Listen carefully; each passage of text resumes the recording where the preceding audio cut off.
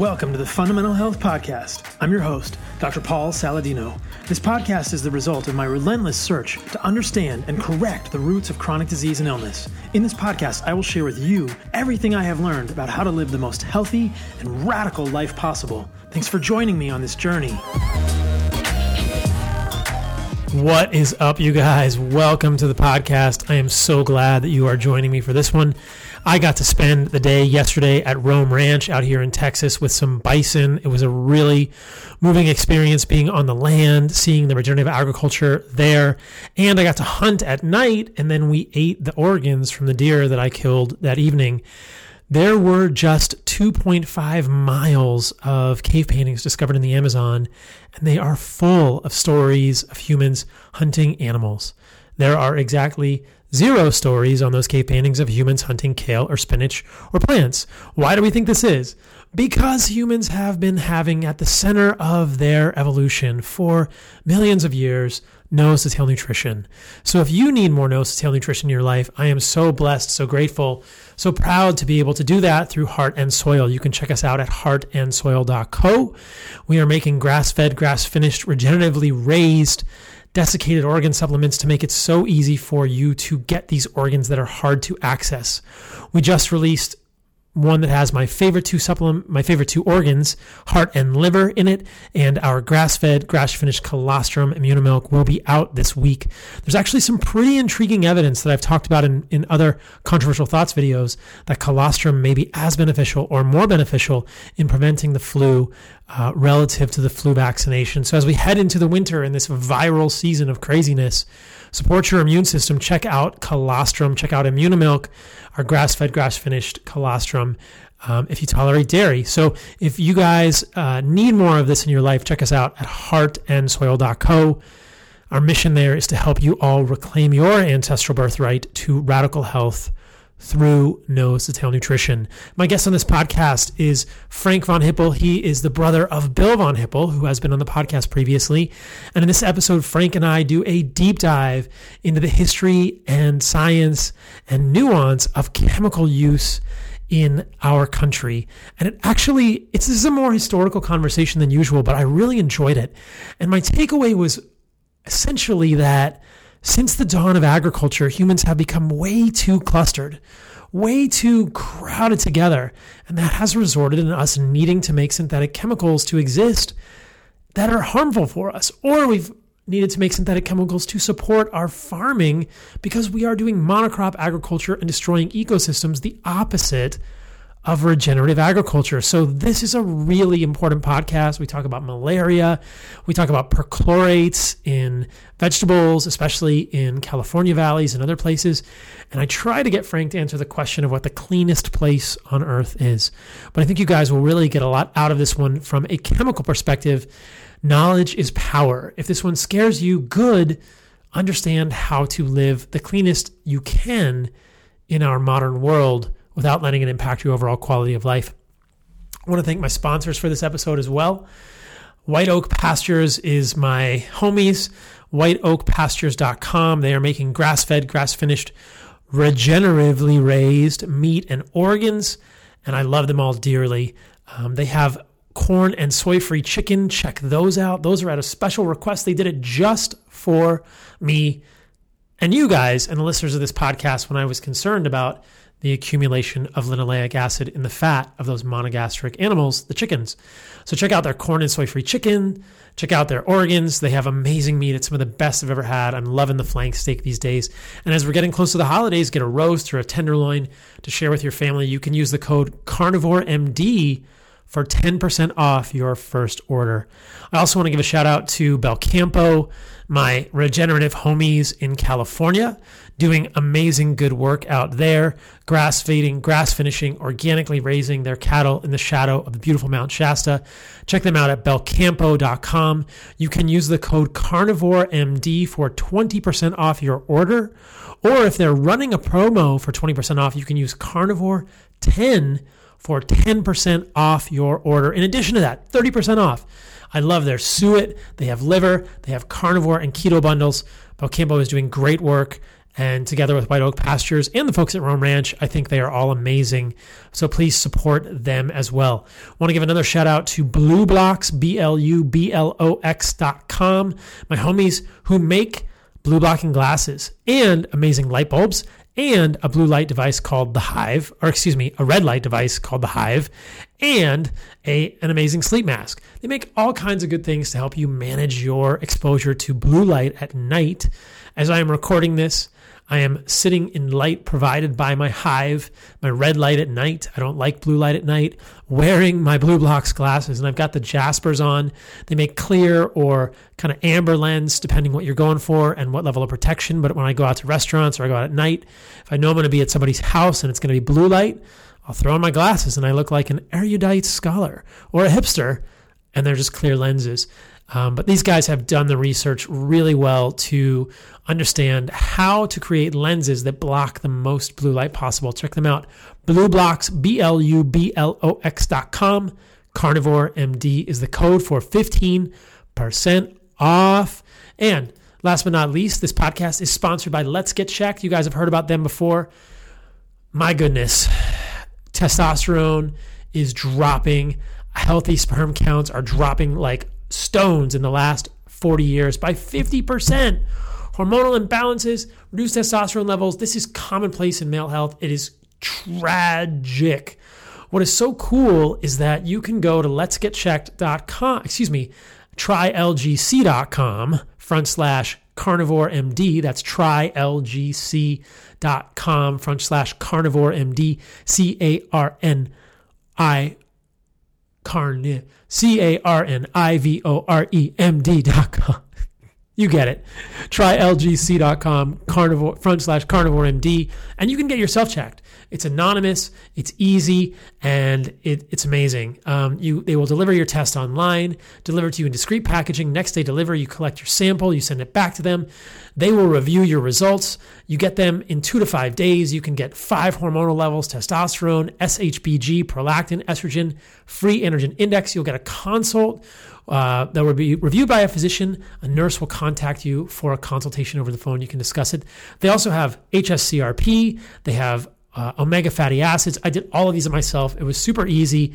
You can do it from your home. You don't even need a doctor's prescription to do this. You can just get this into your hands. I love that they are democratizing getting your blood work done and knowing what it is, because I think all of us, men and women, should be testing our hormones. Men and women should know what their hormonal levels are, but especially guys, know what your testosterone level is and address it. Get to the root cause, but figure it out. So check them out.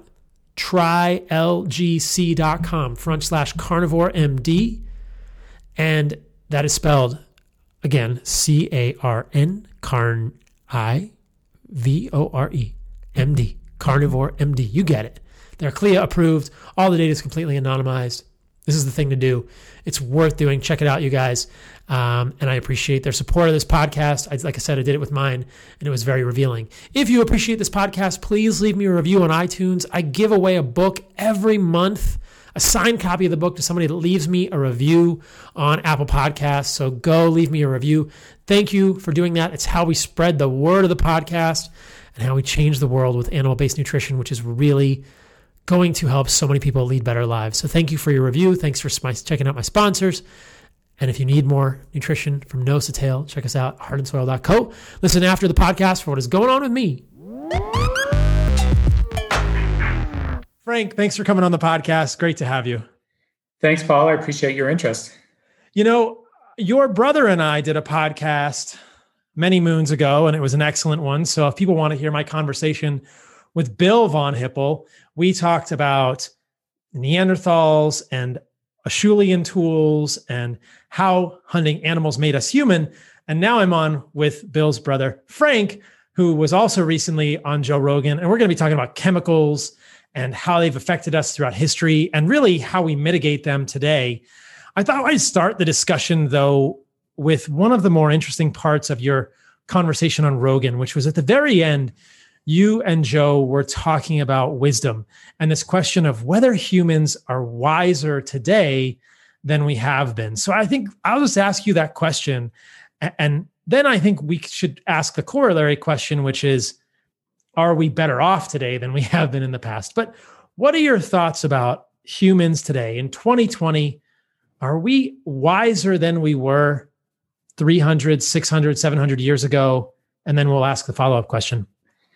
Yeah, so thanks for that, Paul. I don't think we are actually, in the sense that if you go back and read the eminent scholars from even 1,000 or 2,000 years ago, and the kinds of analytical thinking they were doing and thinking through problems, they didn't have advanced science, of course, but they were able to think through things in a very logical way. And you think back to the ancient Greeks, to the origin of mathematics, to the origin of physics, and the beginning of the Enlightenment. I don't think that we could do better now than they were doing then with the information that they had at their disposal. So I don't think that we're any smarter than we were then. We have a lot more information, and that allows us to do things more quickly, faster, more productively. I mean, just as an example, the kinds of science that we can do now in my lab and how much we can do in a short period of time would have been completely impossible when I was in graduate school in the 1990s. So we can do things faster, but that doesn't mean that we're wiser. We can access knowledge more readily, but that doesn't mean that we're wiser. And then I guess the follow-up question, which I find myself asking a lot is, and Joe asks this on his podcast too, is, and we can't really know this, are we better off? Are we better off? And these questions will make more sense as we get into this podcast to the listener. I'll put that as a caveat, but I just want to get these at the outset. Are we better off than we were? What do you think? Yeah, I think I could answer that question, but before I do you think we're wiser? It all gets back to these definitions of how we think of wisdom. And I think that reading your book and considering what I know about history, which admittedly is less than I should, because I never liked history growing up. And now the older I get, the more I think, oh, it's all history. It's like that saying, if man doesn't know the last 300 years of history, then he's living hand to mouth. I think it's Goethe said that. And I just keep thinking, wow, I need to learn more history, which is why historical accounts of chemicals or historical accounts of how much linoleic acid we're eating, like I talk about with Chris Noby, these are the history podcasts are some of the most fascinating for me. And I think they put it all in perspective. But when I consider what little I know of human history, I don't think we're wiser today. I don't think that we are considering the way that our actions will affect multiple generations in the future. And I'm not sure that people did that so much in the past, but I think that right now we are playing with fire because things are moving at a faster rate, because we have sharper tools, faster tools, stronger tools. The ramifications of wielding these chemical, physical, technological tools is much greater than it has been in the past. And I'm just not sure we're considering the ramifications. I've been thinking about this a lot. So Joe had Tristan, I forget his last name, Harris, on his podcast recently. Did you see that one? No. They were talking about this movie, The Social Dilemma. And really the perils of social media were brought to the forefront in that podcast. And that one really made me think about this. I haven't seen the movie, The Social Dilemma, but I've heard about it from friends and I got really into that podcast. But this is just an example of a technological tool that has been wielded by people different from us for the last 10 to 20 years that has inexorably shaped human consciousness and behavior. That's a powerful tool that really isn't being used with a whole lot of wisdom. And I just I don't see things going in the right direction, whatever that is. I see humans becoming more and more unhealthy, so less and less healthy and less happy. And again, those are very difficult objective measures to quantify. But if I'm using those as my metrics, I think we're not wiser than we were. And I've answered my own question. I don't think we're happier than we were either. I think we're actually going backwards in some ways, trading material comforts and speed of interaction for human separation and a lot of insidious chronic health issues that Western medicine is ill-equipped to deal with. It's this Faustian bargain. So what do you think? Are we happier? Yeah. Are we better off? So I would like to answer that question, but just going back to your point a minute ago about social media, I think if you take examples of that in new technological innovations, whether it's social media or nuclear weapons, nuclear energy, the chemicals that I deal with in my book, there's so many examples like this where the tools are so powerful, they have the ability, in some cases, like with nuclear weapons, to literally destroy all of civilization. And we don't have the wisdom for dealing with that, as we know, because we had several very close calls, including almost accidental nuclear wars during the Cold War. So that worries me a lot, that the technology has surpassed our ability as humans to really deal with it wisely. But going to your question about whether we're better off, there are a couple of fundamental ways that we definitely are better off. And so, and I mean a couple, two. So one is we no longer face widespread famine. And up until really the Green Revolution, which began with Haber's ability to synthesize ammonium fertilizer by taking nitrogen out of the atmosphere, and continued through with some really powerful chemicals in agriculture. Up until that point in the early 20th century, we, as humanity, faced famine regularly where millions of people would die. And so that's an area where we really, today, the only time we have famine, it's because of a breakdown in society, because of a civil war, because of people excluding food from other people. It's not lack of ability to grow food. And then the second area we're better off, which is even more important, is with infectious diseases, because up until the ability to both prevent infectious diseases with chemistry and the ability to treat them with medicine, with things like antibiotics for bubonic plague, for example, you could expect that probably half of your kids would die. And so it's hard to be secure and happy when you're expecting half your kids are going to die. It's such a horrible situation that those are two places where, with infectious diseases and with hunger, where we are vastly better off than we were even at the beginning of the 1900s. And I want to get into this. I think maybe this is a good segue to the story of Fritz Haber and the nitrogen extraction for these fertilizers. This is a great jumping off point, because this is a fascinating part of human history, and I'll let you tell it.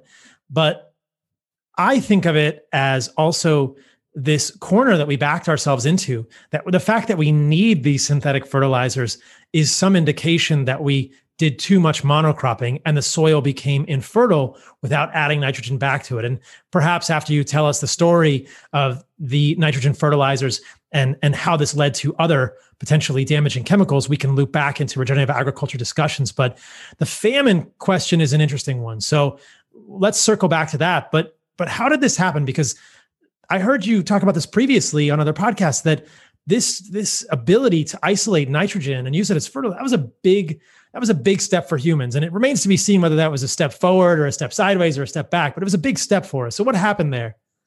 Yeah, it's a really fascinating story. And I would say we have to consider it a step forward in the sense that without it, we would have had hundreds of millions of people starving to death in the 20th century. So there's just no way to think that's a good thing.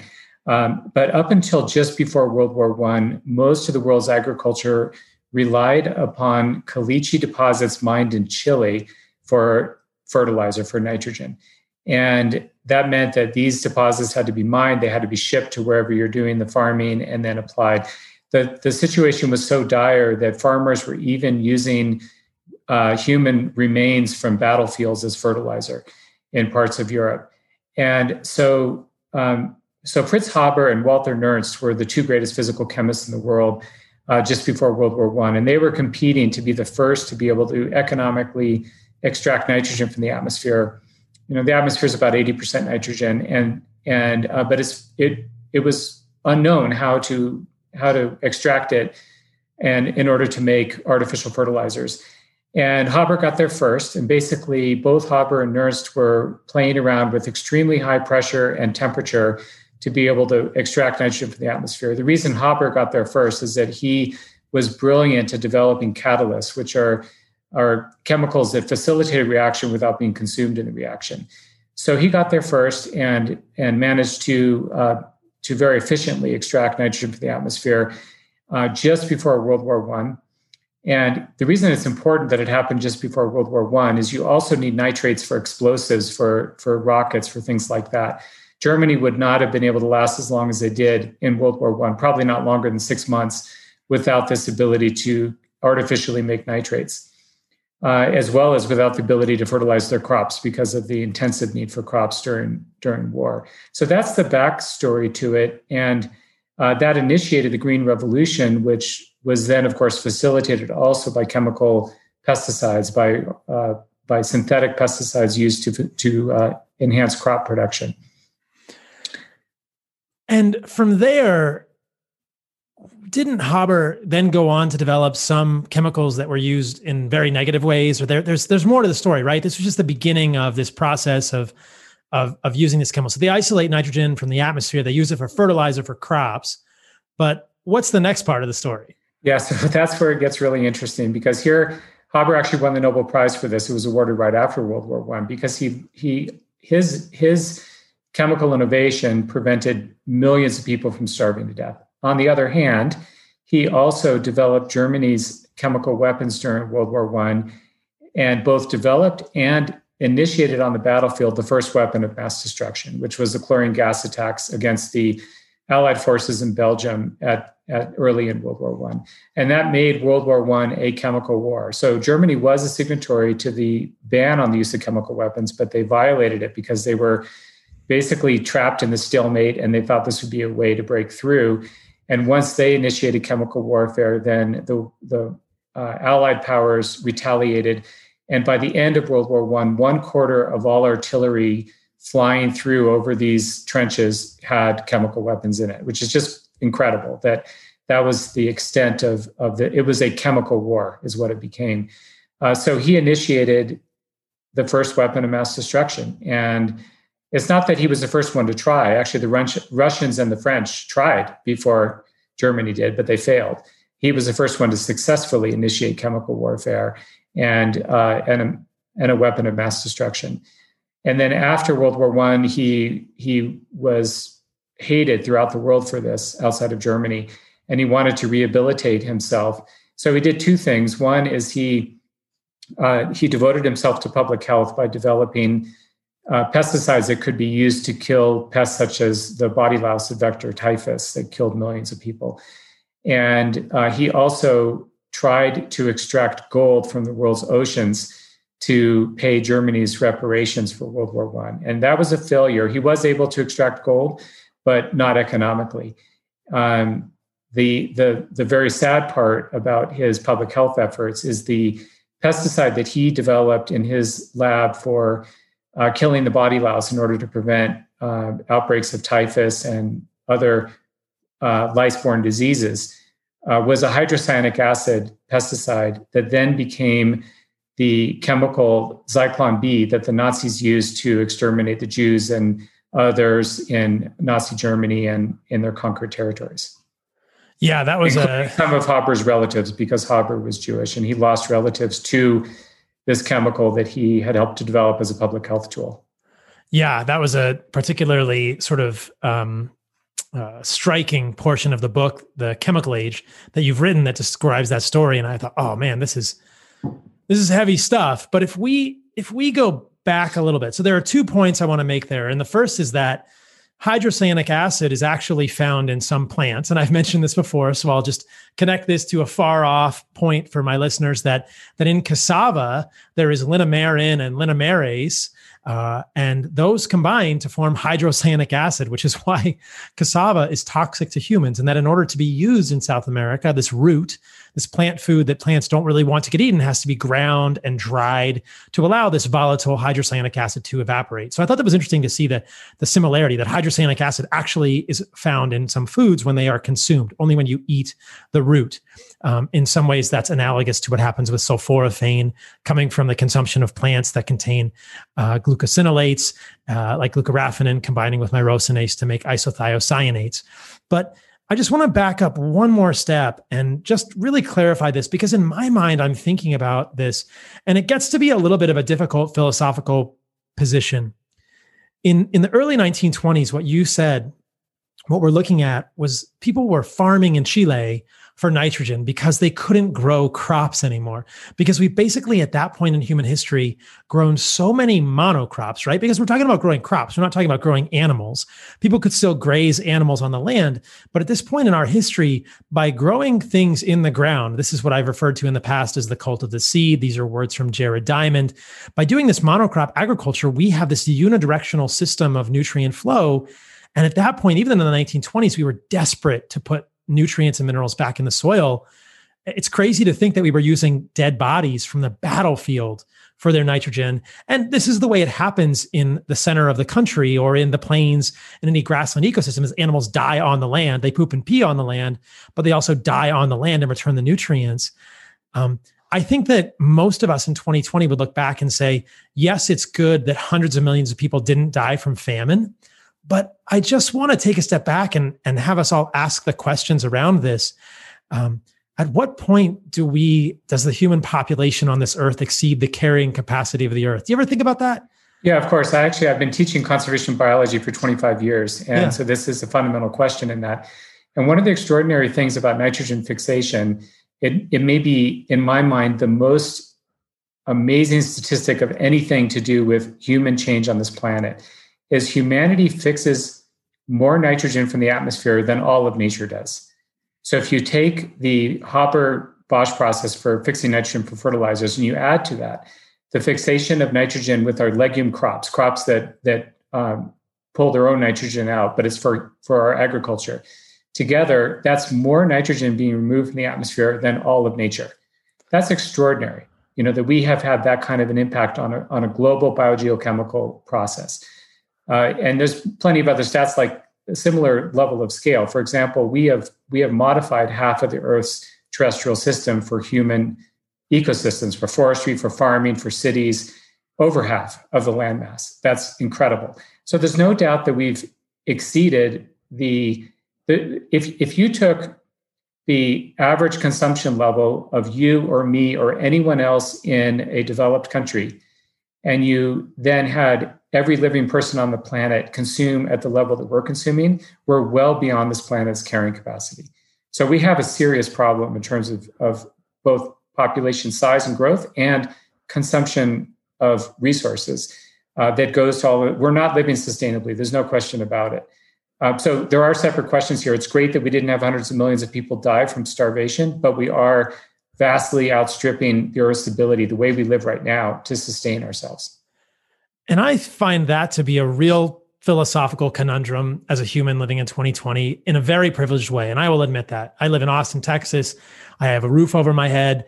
I can hunt animals here. I'm not in danger of starvation. One of the nice things about my diet is I don't have to grow much in the ground, so I don't need many nitrogen fertilizers.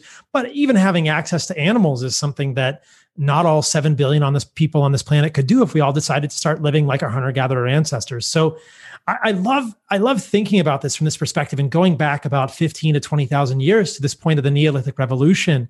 And I've spoken about this, and Jared Diamond has spoken about this inflection point, at least apparent inflection point in the anthropologic record where we started to become farmers.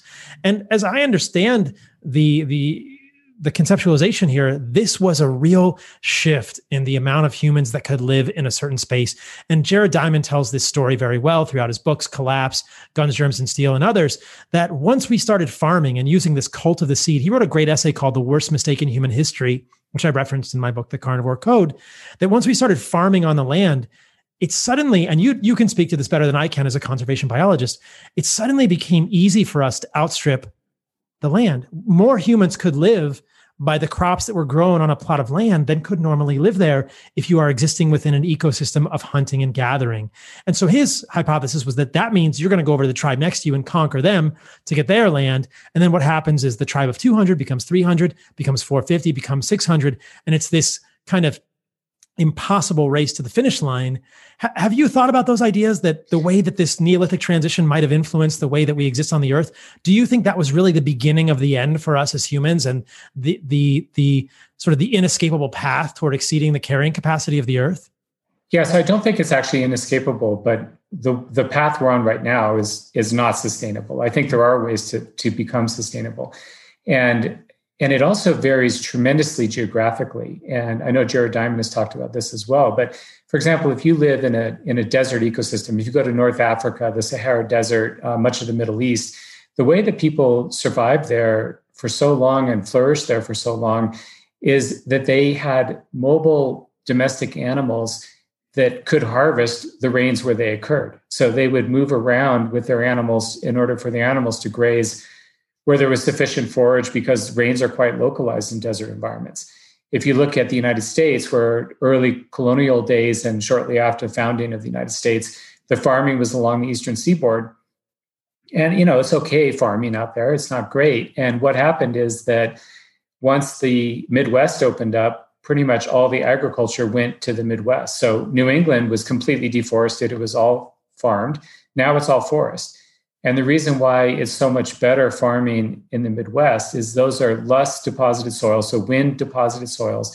They're natural grasslands. And in grasslands, almost all of the biomass is below the soil. Very little is above the soil, which means that you have a huge buildup of nutrients occurring naturally through the accumulation of biomass. That doesn't happen in the same way in forested landscapes. So how you can use the land varies a great deal by where you are. I do a lot of work now on contaminants down in the US-Mexico border region.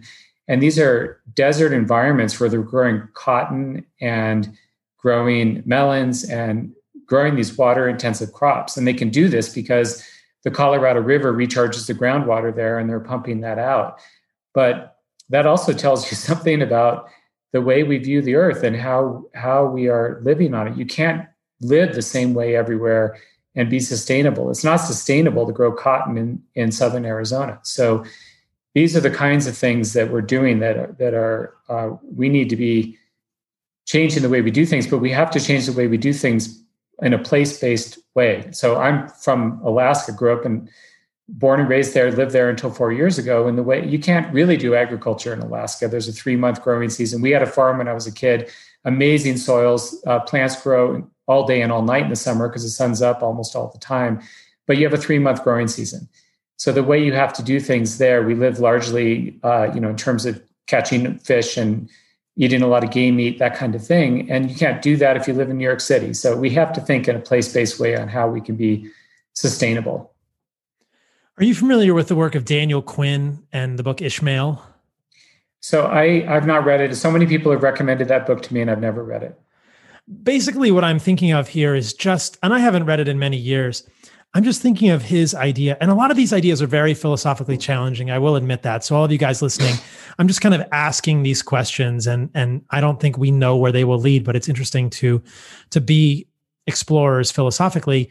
He asks this question in Ishmael, which is, if you have a population and you continue to feed the population will expand beyond the resources they have. And he's in the most empathetic, in the most compassionate way, he kind of suggests maybe famine is normal for humans and that famine happens when we exceed the carrying capacity of an environment. And I think that's just the kind of stuff that I think about as we're describing the use of fertilizers to keep the land fertile. And there are so many signals that we've really not done a conservation or wise approach to the way we're managing the land, something akin to the way the Native Americans would have thought of without overly idealizing them or overly romanticizing them. There are so many signals that we are, like you say so eloquently, we are not using the land properly. We are not thinking of the earth as a resource. We are thinking of the earth as just something that we can strip mine and use. And we're forgetting that there's an expiration date if we don't let it renew and have some sort of conservation-based practices. And so I just can't help but think, are we just headed for this cliff in a big way? There are so many signals already.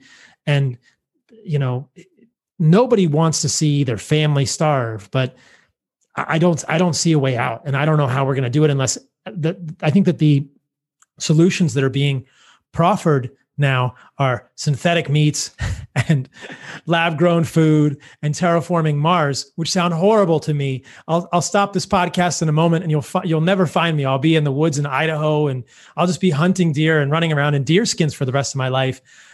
I don't see a way out, but I'm curious for your perspective there. Yeah, so I think that those examples you've given of unsustainable practices are horrible, but there are ways out. And so I can give you a few examples. When I was a kid, the average woman in Latin America had something like 6 children. And now the average is just over 2. And it's not that they're much wealthier. They do have better economies there now, and that helps. But having better education and better opportunities for women makes a massive difference. So they didn't change their religion. They were mostly Catholic in the 60s and 70s. They're still mostly Catholic. And yet they're now having basically a sustainable number of children in most of Latin America. And that's because women have been much better educated and allowed into the workforce, and the economies have improved. Generally around the world, when you see economic conditions improving so that kids become no longer necessary for just scratching a living for the family, but rather become an economic burden in the sense that you can raise enough resources without the kids, families have fewer kids. When women get better educated, families have fewer kids. Access to birth control is another huge one. If you compare India and Pakistan, Bangladesh and Pakistan, which were both part of India during the colonial days, and then when the partition happened and Britain pulled out, the Muslim parts of the country split off from India, and then Bangladesh and Pakistan separated from each other. So they really started from kind of the same base, both Muslim, from the same poor kind of background. And yet Bangladesh has been vastly more successful at population control than Pakistan has been. And that's been through their birth control efforts, which have not occurred in Pakistan. So you can have a common culture, a common economic condition, and have one place be way more successful than another place. Even things like in the Indian subcontinent, where they have, in places like India and Bangladesh, where the government has subsidized condoms by just a couple of cents per condom, it can make a huge difference in birth control.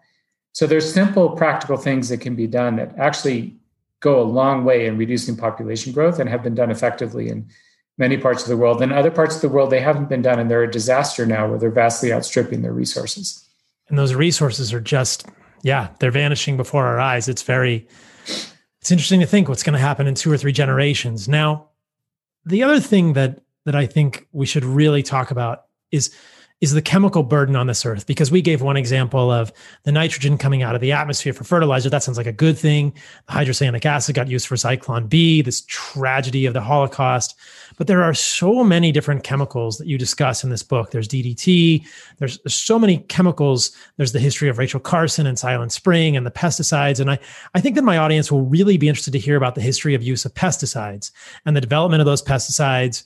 And then I think we should talk about your perspectives on the burden of pesticide use on the planet today, with the ultimate question being, are there things, what can we do to avoid them? But let's get to that eventually. But tell us a little bit about the history of pesticide use, where these things came from, because we kind of started with that in the 1920s and 1930s. And then where we are today with things like glyphosate, 2,4-D, which were used in Agent Orange and all these other kind of chemicals that many people are very afraid of, perhaps I would say rightly so. Sure. Yeah, so it's a really interesting history, and that's a lot of the focus of my book, The Chemical Age, is about this history of the interplay between development of pesticides, development of chemical weapons, the fight against pandemics, the fight against famine, that kind of thing. And if we go back to prior to the 1880s, all that was available to the farmer to battle the constant pests the farmer faced were products like tobacco, some of the metals like arsenic and lead, the chrysanthemum flower, which produces the pyrethroids that are effective against mosquitoes and some other kinds of flies. So there were just a limited number of things that they weren't produced in any kind of commercial way. It was just haphazard, where some people had access to these things.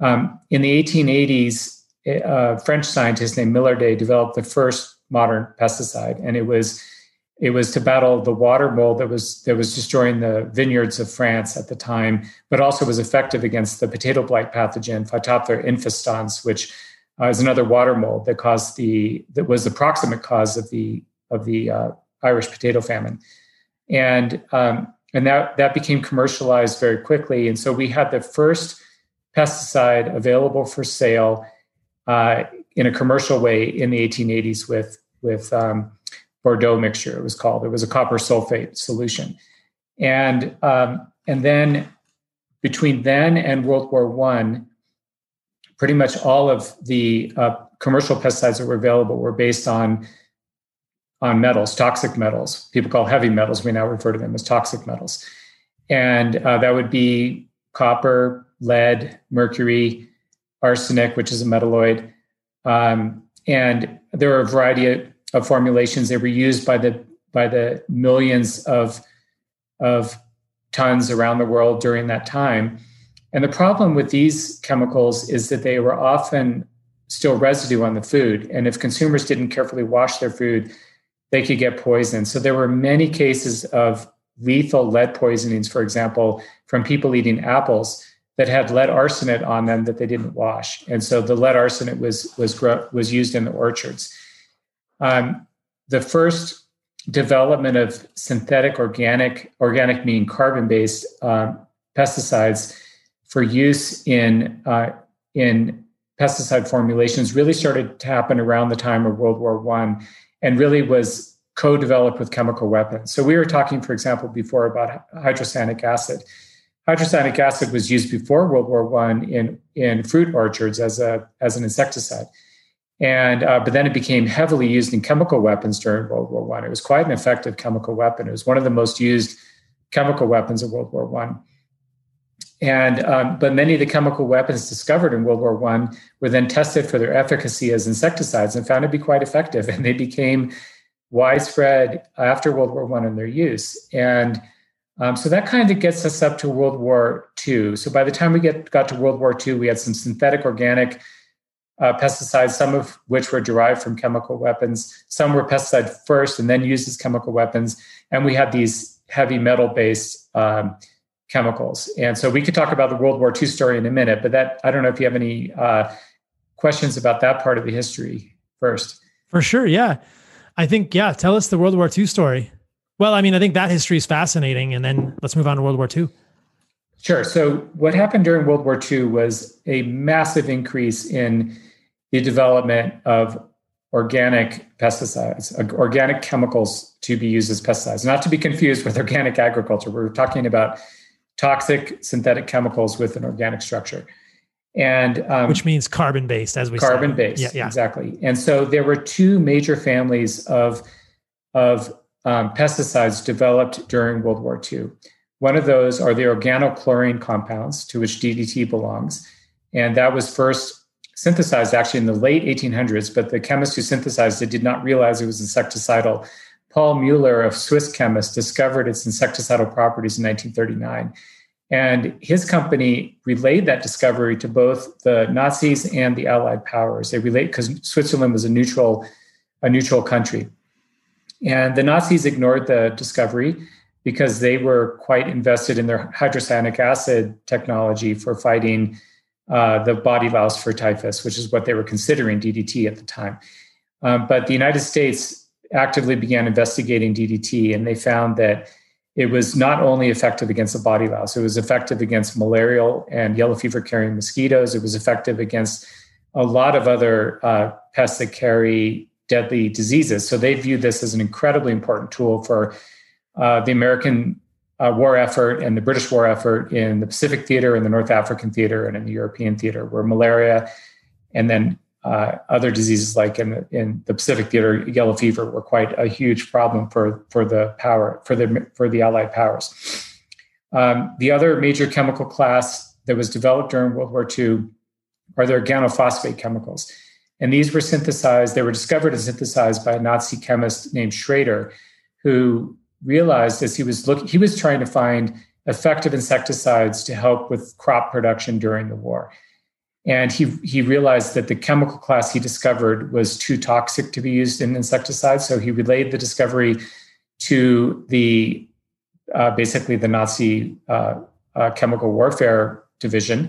And they realized that they had the first effective nerve agent on their hand. It was called Tabun, Tabun. It was the most toxic chemical weapon ever developed. And about a year later, Schrader synthesized sarin, which more people have heard of than tabin. Sarin is 10 times more toxic than sarin. And the Nazis started developing that as well. And then a couple years later, the last year of the war, another Nazi scientist working on this series of chemicals, organophosphates, developed soman, which is far more toxic than sarin. And that became the most toxic chemical weapon ever developed. And there's a fascinating history about how all of this grew into the Cold War, because the Soviets captured the soman facilities and they adopted soman as their first chemical weapon they developed. The American and British forces captured the sarin facilities and the tabin facilities, and they developed those as effective chemical weapons for the West. The Soviets later developed an even more powerful class of chemical weapons, and the British and Americans developed the VX chemical class, which came out of these organophosphates. But Schrader himself went on after the war to develop organophosphates into incredibly effective insecticides. And they became the most used insecticides in the world by the 1990s. And essentially, they replaced the organochlorine insecticides because the organochlorine pesticides like DDT were quite safe to handle. But the problem with them is they're highly persistent in the environment. They were wiping out wildlife throughout the world. They're the reason why the bald eagle and the peregrine falcon went on the endangered species list in the United States. And the same thing happened all over the world. Whereas the organophosphate chemicals break down in the environment in a matter of months, not decades. And so for the environmental costs, we switched over to the organophosphates. But this also created a problem. And it's kind of this theme with everything we talk about, is that there's huge problems created. One of the problems created by the organic phosphate chemicals is they're far more toxic to use than organochlorines. And who are the people spraying these? They're the migrant farm workers from Mexico and other parts of Latin America that we allow into our country to grow our crops. And they at least up until a couple of decades ago, were not given proper protective equipment. They were using these incredibly toxic chemicals that started out as nerve agent chemical weapons to grow our crops. So we traded off the safety of the consumer for the safety of the farm worker. And this is what led to the Cesar Chavez boycott in the 1980s, you may remember, with the Great Boycott. That was about farm worker safety over having to use these incredibly toxic chemicals with insufficient protection. So there's a million issues wrapped up in this. I don't know which way to go with this, but it's complicated and it's difficult. It's definitely a Gordian knot of sorts. And we have really tied ourselves into knots with all of these chemicals over the years in order to produce enough food to feed all the people on the planet. And I think that the very clear question that comes out of all of this is, can we avoid this with organic food? This is the reason to eat organic plants. This is the reason to avoid animals fed grains. And so let's just, before we dive deeper, let's make it very, very relevant for the listener. So when people ask me, should I eat grass-fed, grass-finished meat? Is that a good choice? And I say, yes, absolutely. There are certainly those in the space who would say that the nutrients in grass-fed, grass-finished beef are not that much different than those in grain-finished beef. And I actually talked about this when I was on Rogan. But what I have pointed out or tried to point out is that when you're feeding a cow grains that are sprayed with pesticides, the cow is going to accumulate those pesticides, whether they're fat-soluble pesticides like atrazine or water-soluble pesticides like glyphosate, which I want to talk about. The cows are going to accumulate those. And so as you're suggesting with many of these pesticides, there is some level of bioaccumulation as you go up the food chain. And that's what was happening with DDT, right? That they would release it and then the phytoplankton would have more than the water, and then the fish that would eat the phytoplankton would have more than that. And then the animals that would eat the fish would have even more. And then species were being destroyed everywhere because of that. And so I think that this is the reason to avoid this in our food chain. And so in 2020, if we just make it very relevant for the listener, how do we avoid these pesticides as much as possible? And which ones are we dealing with today? Yeah, so it's a great question. And there's so many different ways to answer this. So with the organochlorine pesticides, they are lipophilic, so they're fat soluble. And this is why they both bioaccumulate and biomagnify. Just to explain what those terms mean, bioaccumulation means that the organism, the individual, the animal, whatever organism you're looking at, accumulates a higher concentration of that chemical than is found in the environment in which it lives. So you could have a chemical that an animal accumulates in its tissue that's toxic, but it's not bioaccumulating. For example, most toxic metals do not bioaccumulate. That is, the animal will have a lower concentration than is in the water they live in and the soil they live in. Mercury is an exception to that, and also organotin and organic forms of lead. But all the other toxic metals do not bioaccumulate, even though they're toxic. So something can be toxic and cause a massive health problem without bioaccumulating. But the chemicals that bioaccumulate are these fat-soluble chemicals, and they also biomagnify, which means each step along the food web, each trophic level, they accumulate to a higher concentration. And so if we take DDT as an example, if there's an example Rachel Carson talked about in her book, published in 1962, Silent Spring, in Clear Lake in California, where a derivative of DDT called DDE and DDD was sprayed in this lake. And by the time you get to the fish-eating birds, you have the concentration in the birds that's about 1 million times higher than what's in the water. And that led to the collapse of threatened species of birds.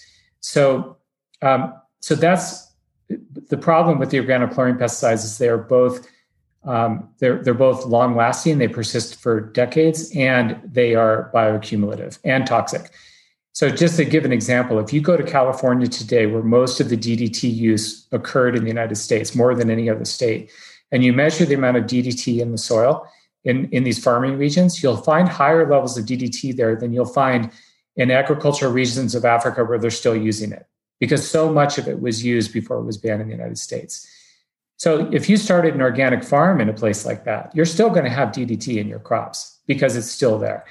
So yeah, organic is obviously better than conventional agriculture. It's obviously going to be safer, but it's not the end of the story. You have to know, are there pesticides on this land from before it was organic that are still there?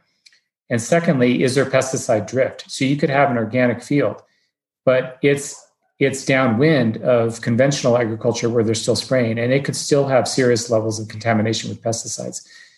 So I try to eat organic when I can afford it on crops where, for example, strawberries that have high pesticide residues. Most of us can't afford to get only organic. The more organic you can buy, the better, but it's not the end of the story because of these complications. Now, I also want to dig into the fact that some of these pesticides accumulate on the skin of the fruit or the vegetables, and that some actually get incorporated into the fruit and vegetables, and you can't wash them off.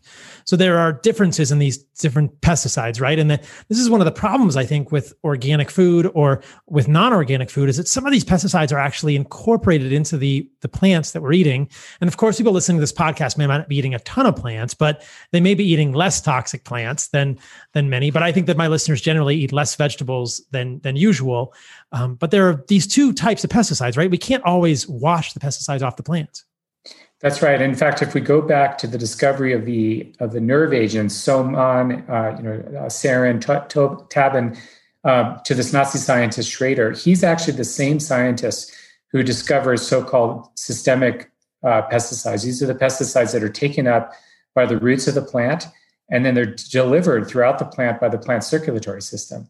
So they're going through the xylem and the phloem of the plant and going to all the tissues of the plant. And that's what made them such a wonderful insecticide, because you don't have to reach every part of the plant when you're spraying. You don't have to spray underneath the leaf. You don't have to find these nooks and crannies. The plant is delivering it for you.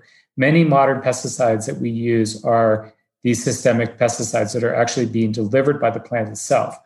So then the question is whether or not you're getting them in the food depends on how long it takes that pesticide to break down in the plant's tissue versus when the plant is harvested.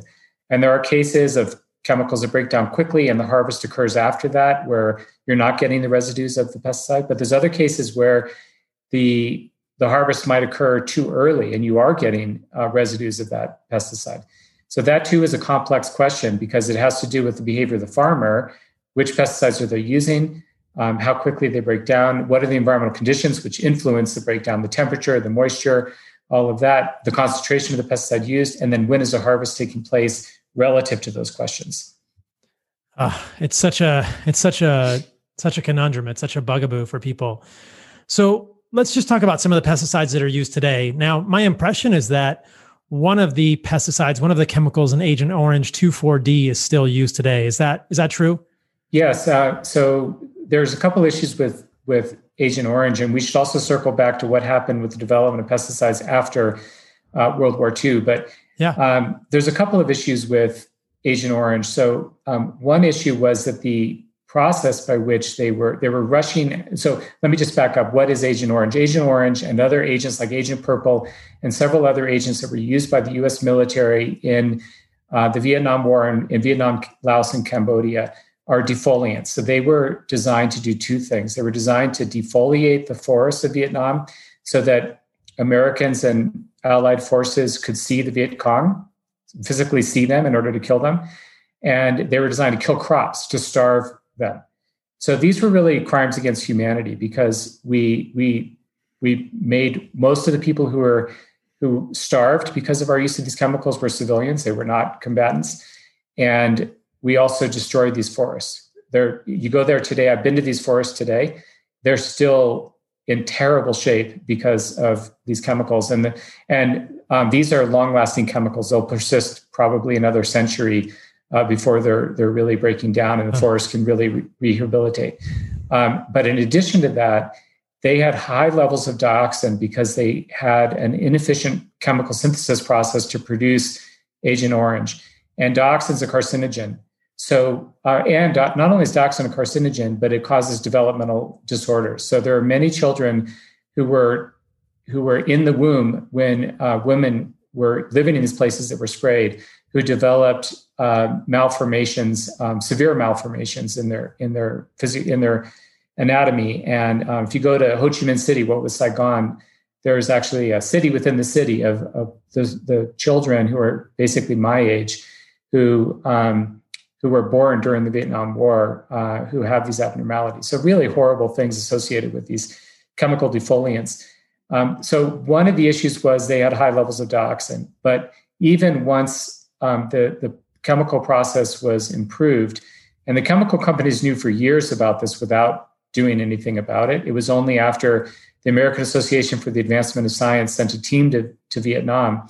The team was actually led by a mentor of mine I worked for in the 1980s, named Arthur Westing. And it was organized by Matthew Meselson, who I've interviewed on my podcast. And Meselson is incredible. He discovered fundamental things about DNA, like messenger RNA and restriction enzymes. He should have won a Nobel Prize, but what I interviewed him about was his leadership of the Herbicide Assessment Commission during the Vietnam War. And it was only after these elite scientists went to Vietnam and showed that the forests are getting destroyed, people are starving, they're getting these developmental abnormalities, and it's both because of dioxin and because of the chemicals themselves. So these herbicides actually themselves are toxic to people when we're exposed to them. And only after that did they improve the process so that they would no longer be making dioxin. And then we, at the end of the Vietnam War, President Ford signed this ban on the use of herbicidal weapons, essentially, by the United States. And we would only, in the future, use them for things like on our military bases, but not as an agent of war. But they're another example, just like regular chemical weapons, of pesticides being deployed for warfare in just a really horrific way. So yes, these chemicals are still used as herbicides, and they're really quite dangerous. Rachel Carson had a brilliant part of Silent Spring about this, where she talked about these herbicides as a shiny new toy that the government people and the pesticide applicators just can't resist using, because you have this wonderful toy. How can you not use it? And the story of all of these chemicals really is you have an amazing tool. It could do amazing good, but we always overuse it and make it ineffective. Just take DDT as a classic example. If we had only used DDT for public health emergencies to stop typhus outbreaks, it was used in Naples in 1944 to stop a typhus outbreak. First time in human history, a typhus outbreak was stopped. If we'd only used it for that, for stopping typhus, stopping malaria, stopping yellow fever, and nothing else, we would still be able to use it today. It could still be an effective tool. But we couldn't do that. We had to put it into wallpaper of our nurseries. We had to put it in paint for our homes. We had to spray it. We had to use bug bombs in our homes to kill the housefly. We had to use it in our agriculture. We had to use it in our forestry. One of the first actions by the EPA when it was created in 1972 was the banning of DDT. But even that ban, if you read it carefully, It's not banned for forest. It wasn't banned yet for forestry. It wasn't banned for so-called agricultural emergencies. That is where the farmer, like the cotton grower, couldn't find a suitable alternative. And it wasn't banned for export. We continued to synthesize it and sell it overseas for decades after we banned it for domestic use.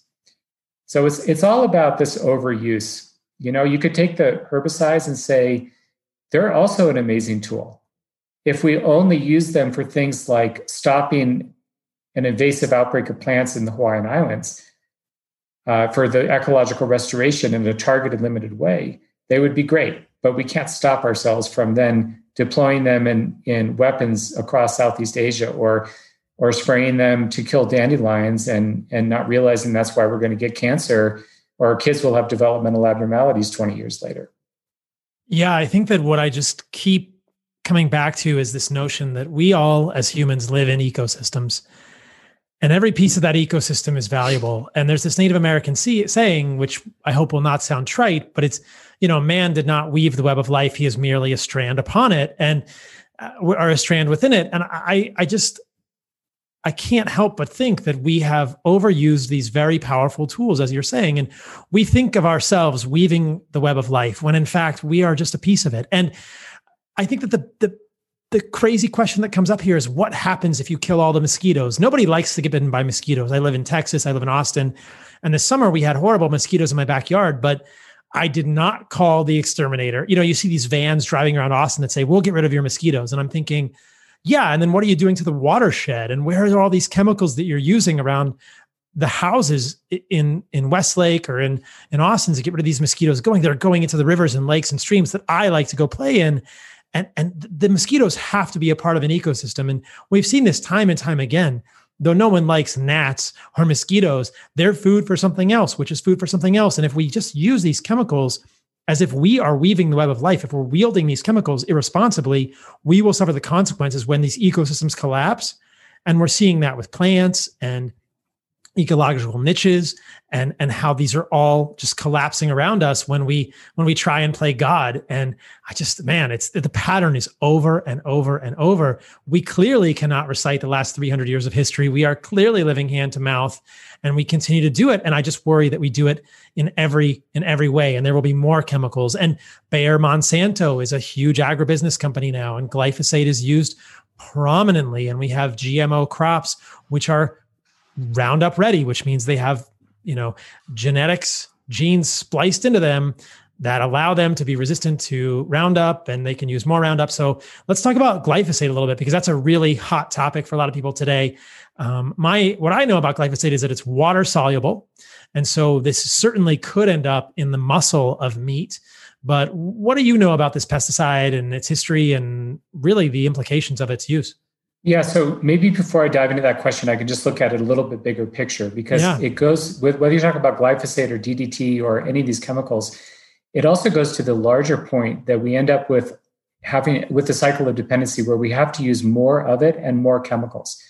And the reason is that the pests evolve resistance really quickly.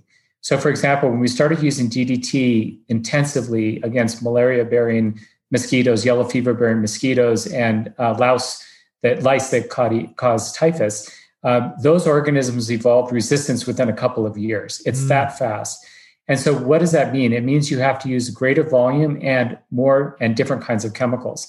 So I think Rachel Carson, if she were alive today, she would be so disheartened, because she thought the situation was bad in 1962. She died in 1964 of cancer after being vilified by the chemical companies. But we actually use far more different kinds of pesticides at far greater volumes today than we did then. And in fact, by the turn of the century, by 2000, we were using about twice the volume globally as we were in 1962 of pesticides. And that has to happen because of this evolution of resistance. And then we move into these monocultures, and you get into the monocultures, you're creating this fast feast for the pests that they just are going to explode. There's no way to avoid it. And when you use the chemicals, the pesticides, you kill their predators. You kill the spiders, you kill the birds that eat them, you kill the parasitoid wasps that parasitize them. And so as a consequence, it becomes this cycle where you depend on more and more chemicals when you use the chemicals. That's the bigger point, and it's quite an important point, because it's totally non-sustainable. You can just see how and it makes the chemical companies wealthy because all they have to do is realize they need the next class of chemicals. They need to develop it, and they can make a fortune because the insects will have the pests will have evolved resistance to their last class of chemicals. So we got the carbamates right after World War II. We got the neonicotinoids, which are the nicotine mimics. So nicotine is one of the oldest insecticides. It was used before modern agriculture. And these are synthetic versions of nicotine that by the late 1990s had replaced organophosphate insecticides as the most used insecticides in the world. All of these new classes that come about. And so going back to your question about glyphosate, it's the most, as far as I know, the most used herbicide in the United States. In many parts of the world it is. It's number one or number two. And it's thought to be carcinogenic. There's been quite a bit of debate about that, but in animal models it causes cancer. There's a good chance it's carcinogenic in humans. I didn't talk about that aspect of it on the Joe Rogan show. I was thinking more about the neurotoxicity aspects of it, but it's toxic in many different ways. And the biggest concern that I have about it is with the child developing in the womb and in early development, because these chemicals are affecting development and lead to long-term health problems that can emerge much later, both in terms of developmental abnormalities, but also cancers that develop because of early exposures down the line. In Europe, one of the things that I got some criticism for after going to Joe Rogan is I said it's banned in Europe, and people were saying that's not true. Well, it's banned in almost every European country, or in the process of being banned in almost every European country. It's not an EU-wide ban, but just about every country in Europe has already banned it or is in the process of banning it. It's just country by country. So I was just doing it a little bit, short language about it when I talked about it with Joe. But yes, it is getting banned throughout Europe. And I think that it would have been banned in the United States had Hillary Clinton been elected, because they were in the process of going that way right when Trump became president. I suspect it will get banned under President Biden because I think he's going to return to these important issues that they were working on at the end of the Obama administration on these toxic chemicals. But it's a huge problem. It's quite toxic, and it's going to remain in our water supplies for a long time.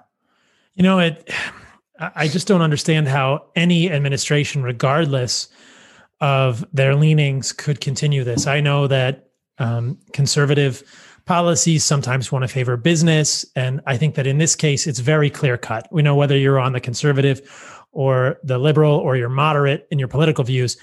I think that the only way you could see glyphosate is a good thing is if you are looking at the bottom line of Bayer Monsanto. And I think this is an issue that goes across partisan lines. This goes across party lines. And I hope that it gets banned in this country. I do not know what will happen, regardless of the administration that takes power after this election, which is just in a crazy space right now. I hope that glyphosate gets banned, because it's being banned in almost all European countries, like you were saying.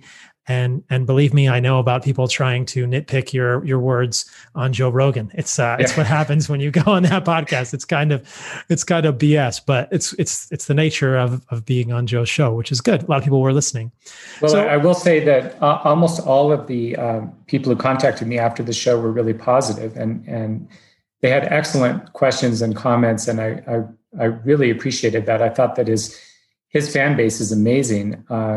It's just that some people, they'll find some little thing to nitpick, and in particular on the anti-glyphosate side, some people were upset that I hadn't brought up the carcinogenic part of it, which is a big deal. It's just that you can't talk about everything, and I think that is an important issue to talk about.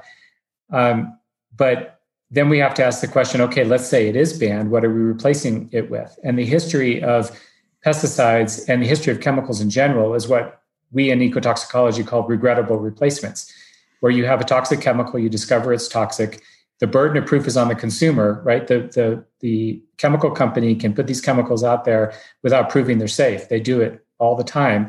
And then they have the power, they have the money, they use these product defense companies to defend themselves.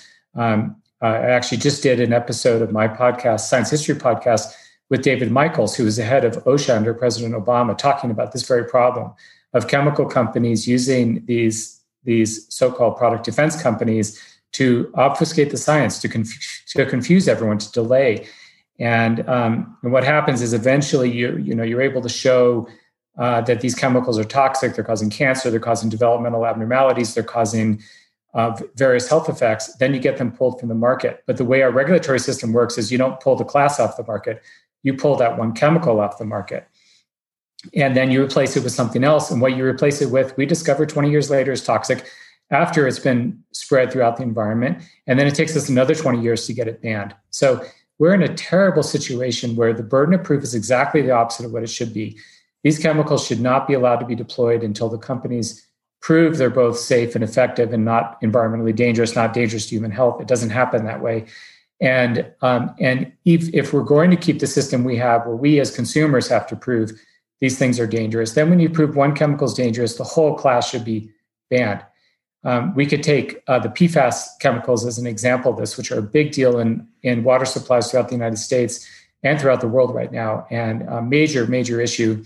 And we know two of these chemicals, PFOA and PFOS, have been proven to be highly toxic. And so they've been banned, but we haven't banned the class. And the other chemicals just haven't been studied to that level. They're going to be shown to be toxic. And yet, why do we have to do millions of dollars of work on each of the thousands of chemicals in the class in order to get each one pulled off? It's crazy. Where is that class of chemicals coming from? It's in watersheds, water supplies? So these are our perfluoroalkyl substances, and they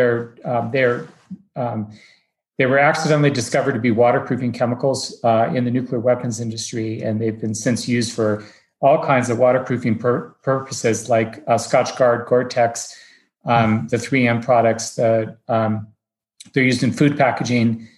So that goes to your podcast because these are food contact chemicals, and we're getting them in our food supply. The producers and users of these chemicals, the big chemical companies, have been dumping them in water supplies for decades. And we have huge parts of the United States right now with incredible concentrations of the chemicals. There's an excellent film called Dark Waters about it that came out recently. But this is another major problem. I could go through hundreds of these examples. It's not limited to glyphosate. It's not limited to these PFAS chemicals. There are so many different chemicals like this where it's problematic because we look at them, we have our regulation, we have our policies around them completely backwards. There was recently something that came out with, I think PFAS, perfluoroalkanes in Topo Chico, this mineral water. Consumer Reports did a piece on mineral waters and contamination, and my beloved Topo Chico got on the chopping block, and I haven't had any since. And I've been drinking, more pure mineral water since then. But all these processed waters had high levels of, some had arsenic. People can go to that Consumer Reports article. I'll link it in the show notes. A lot of these mineral waters that are in the stores, whether it's Starkey water at Whole Foods, had high levels of arsenic, I believe. And yeah, these chemicals are everywhere. It's just, I don't know. It's a bleak picture for me. There's so many different types of chemicals. So I would just say on that front, one of the best things you can do for the environment and for your own health is not buy bottled water. And there's a couple of reasons for that. One, on the environmental side, those bottles are plastic, and they're polluting the earth. And we have these incredible problems with microplastics now. You can't find an area of the earth, including the deep ocean trenches, without microplastics. It's coming from all this plastic use. Sometimes you can get them in glass, but yeah. And glass is fine. Glass is inert, non-toxic, and definitely preferable. If you care about your health, and you're going for things like milk and other liquids that you want to buy a quality, expensive product, get it in glass for sure.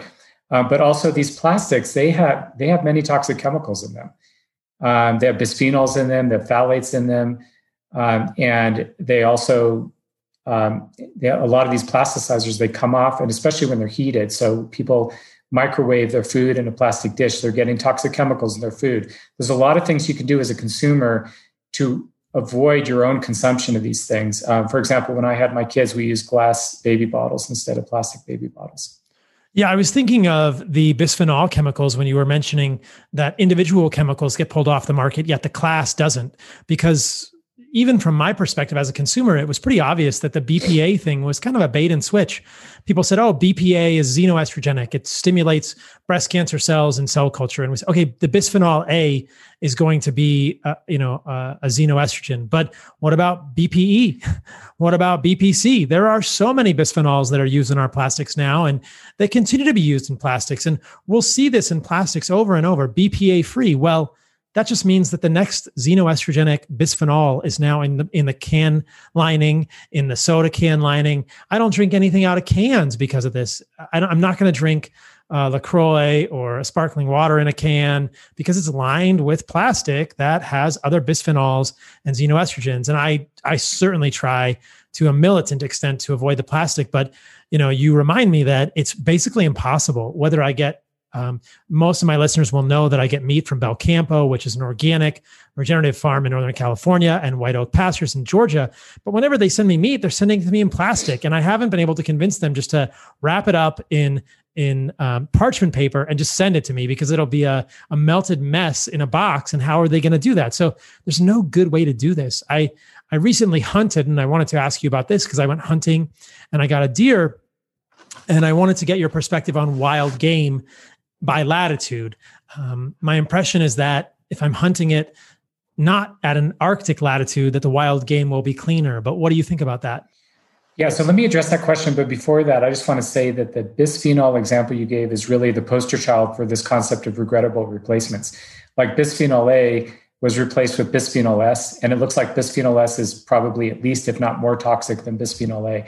And there's other examples with the bisphenols like you mentioned. And so again, you look at this label, it says BPA free, you think, great, problem solved. No, that problem is not solved. It's just a different problem for which we don't have the data yet, or only the scientists in my field have the data, but it hasn't gotten to the regulatory level yet.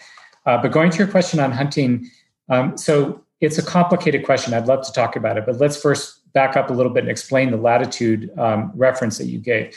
So there's a phenomenon in the Earth's atmospheric circulation with regard to chemicals that's called global distillation.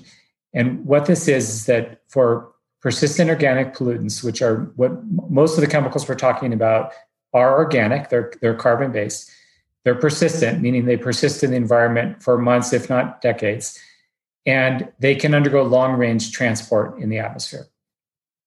So if you look at the Earth as a ball flying around in space, the reason the equator is where it is that's the part that's most directly facing the sun.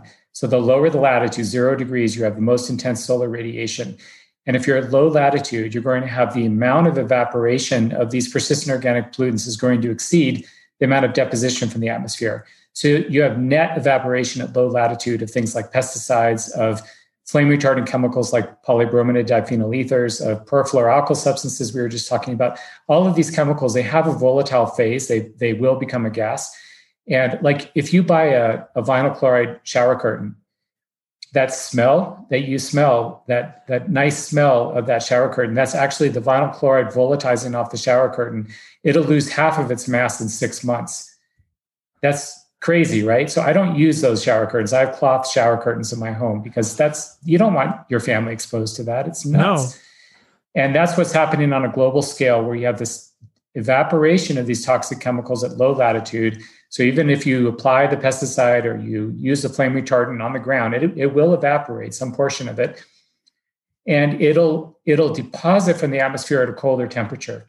So over the years, it'll move its way in the northern hemisphere to the north, southern hemisphere to the south. The atmospheric circulation patterns are hemispherically somewhat independent from each other. So you get this separation occurring.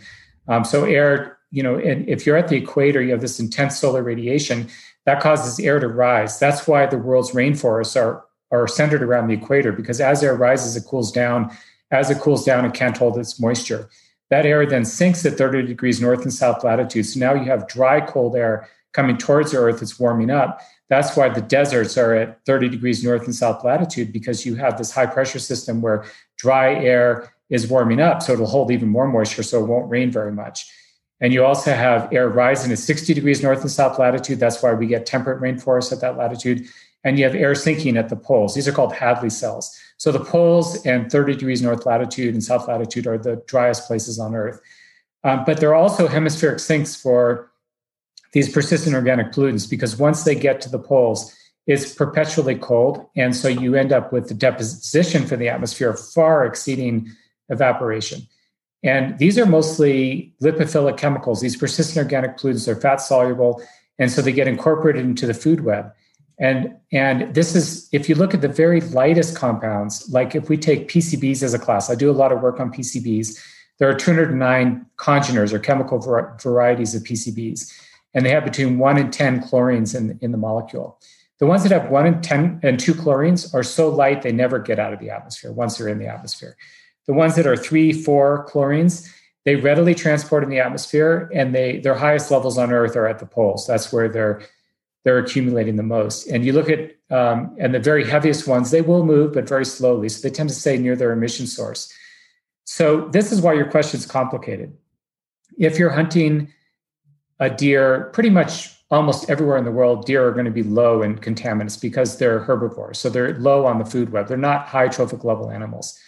But if you're hunting a carnivore, like the people that I work with in St. Lawrence Island, they eat polar bears, they eat bowhead whale, they eat walrus, they eat ice seals. These are predators, and they have hundreds of parts per billion PCBs in their animal fat. And they use the fat and rendered oils. They have it on every meal, breakfast, lunch, and dinner, saying they have high levels of pesticides like DDT. Even though they haven't been used in a long time, they're still there. They're accumulating in the Arctic. So I would say if you're a deer hunter, the problem is not latitude. The problem is going to be local emission sources. If you're hunting deer near an industrial zone in the Midwest and the Great Lakes, or along the so-called Cancer Alley in Louisiana, that's probably not okay to eat that deer. They're probably going to have high levels of pollution. But if you're hunting away from industry, it's probably very safe. That's a localized problem because it's a low trophic level animal, not one sitting up high in the food web. So we could talk more about this, but it really, on a herbivore, it's going to depend much more on local pollution than it will on these global patterns. On a carnivore, sure, it's going to depend on global patterns as well as local pollution sources. And I think it's interesting you mentioned Cancer Alley, because isn't the hypothesis there that is glyphosate in the rivers? I mean, that's one of the things that I've seen, that it's a watershed problem. Yeah, so it's much more than just glyphosate. That's the whole petrochemical industry that's up and down that corridor. They're producing all these hydrocarbon products, the fuel products. They're also producing massive amounts of pesticides, flame retardants. They're producing PFAS compounds. I mean, it goes on and on. There's so many chemical companies clustered there. Same thing with some of the clustering of chemical companies in New Jersey and around the Great Lakes. There's several of these areas in the United States, and you could find it throughout the world, where these chemicals occur. And that gets to the environmental justice issues, because we don't have these chemical companies, we don't have these manufacturing plants in wealthy areas. They're all in poor areas, and then they drive those areas further into poverty. And those are the people that are getting the most chemical exposure of anyone on Earth, because they can't afford to live somewhere else. And it drives cycles of poverty. So there's a whole field of environmental justice that deals with this, but it's a serious problem. But glyphosate's one of really tens of thousands of chemicals that are coming out of these plants that are dangerous. Of course, it's produced in huge quantities, but so are the petrochemical chemicals coming out of them. So I brought up a picture here. This is the wonders of the internet. So we've got a picture of Louisiana Cancer's Alley, and you can see, I guess this might be a little small for people, but I'm just looking at this, and there's just all of these pollutants along this Cancer Alley, the petrochemicals and polybutene polymers and melamine and polyisobutylene. And, I mean, this is incredible. I've never looked at it in this way, but it's pretty striking, the amount of petrochemicals that are being produced along this section of, it says, Baton Rouge to New Orleans. Yep.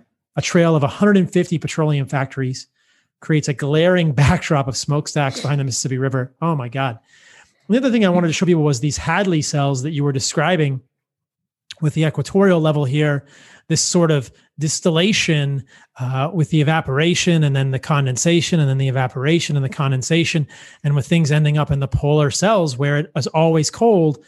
And as you describe on St. Lawrence Island, or I guess the worst thing you could possibly do as a human for the bioaccumulation of these persistent organic pollutants or persistent organic pesticides would be to hunt a carnivore at a high latitude. And that, like you're saying, these polar bears or these whales that are high on the trophic, and they're just going to accumulate tons of this. And so, man, like it's a bleak picture. It's a bleak picture. Yeah, and so it's a little bit more complicated than that, because if you go to the high trophic level carnivores and long-lived carnivores in the Arctic, they're going to have the highest levels of intermediate molecular weight persistent organic pollutants. They won't have the highest levels of the heavy molecular weight or the lightest molecular weight. Mm-hmm. So it gets a little bit more complicated, but that's generally the case. And the reason is that the heavy molecular weight compounds do not readily transport through the atmosphere. So the highest levels of those are going to be along these petrochemical chemical manufacturing corridors, because they stay near their emission source. So I would not hunt in that or fish in that Cancer Alley as an example. And I feel really badly for the people who live there. They've been totally screwed over because they've had no say in the fact that these chemical companies were sited there. They suffer the consequences. They don't get compensated for it. They don't have much say in what to do about it. It's a really bad situation. And it happens globally too. Look at the Bhopal disaster in India. That was a pesticide plant. And it caused the largest industrial accident, largest fatalities of any in history. Many thousands of people killed, tens of thousands very seriously harmed in their health. And they had a pesticide manufacturing plant which had horrendous safety record, horrendous oversight, and very dangerous chemical reactions occurring in the middle of a large city. So, you're not going to put that in Silicon Valley. And so where people don't have the political clout, that's where these things end up. And it's really a terrible thing. So there's all the sustainability issues we've talked about, but there's also the justice issues that relate to this as well. All right. So as I'm thinking about these diseases, we talked a little bit about yellow fever and we talked about malaria. One of the things that comes up for me is this question of why have these diseases become a bigger deal for humans in the last few millennia? And the question that I want to ask you is, can we draw connections between farming practices? And can we draw connections between humans farming the land? As we've talked about, that has many implications in terms of the need for use of chemical pesticides, et cetera. Can we draw connections between farming and the sort of expansion of malaria, the worsening of yellow fever? Wanted to get your perspective on this, because these are diseases that we think about in recent human history, but maybe they haven't always been as endemic as they are today. Yeah, so for sure with malaria, the advent of it becoming an epidemic disease coincided with the advent of agriculture in human history about 10,000 years ago. And that's because of the issue of having water for crops created standing water for the Anopheles mosquitoes. That also provides breeding habitat for Aedes aegypti, which is the mosquito that vectors yellow fever. But there are so many sources of standing water now beyond agriculture that we have to look at it in a much more complicated way. So just as an example, wherever railroads were constructed in the late 19th century and then through the 20th century, they would dig up the gravel for the grade and in order to elevate the tracks above whatever the landscape. And everywhere they dug up that gravel, that created standing water, and therefore malaria spread with the expanding rail network. And the workers of the railroad became the blood meals for the Anopheles mosquitoes, which meant that they had both a reservoir for new infections and breeding habitat all through that route. Same thing with warfare. You see huge increases in malaria and yellow fever associated with war because you have bombs that create craters that become standing water. You have trenches that fill with water. You have bulldozed airstrips. You have all of these new habitats created for the vectors with warfare. So there are many things that create mosquito breeding habitat. Farming is one of them, but so many other human activities like construction of roads and railroads and warfare do the same thing. And I just find that to be such an interesting highlight to our overall conversation, that what we're seeing over and over is that human activity, and particularly human progress, quote, activity, human, quote, technological advances, whether it's railroads, bombs, farming, have in many ways come back to bite us in the butt later by changing the landscape, as we talked about earlier, by disrupting the ecology or disrupting the sort of ecosystem in which many hominids and Homo sapiens and Homo erectus would have lived for millions of years. And we can at least hypothesize that many of these communicable diseases, these vector-borne diseases, this yellow fever, this flavivirus, and the Aedes aegypti mosquito and the Anopheles mosquito carrying malaria would not have been as much of a problem for humans until we started really trying to change the landscape in a massive way, or we're doing things technologically that change the landscape. So that's interesting for me. And again, it kind of speaks to this idea, wow, have we gone wrong? I think there's two parts to that. There's all of those changes you're talking about, and then there's also the human population growth making for denser population, because these diseases are all density dependent. The higher the density, the greater the spread, the prevalence of the disease.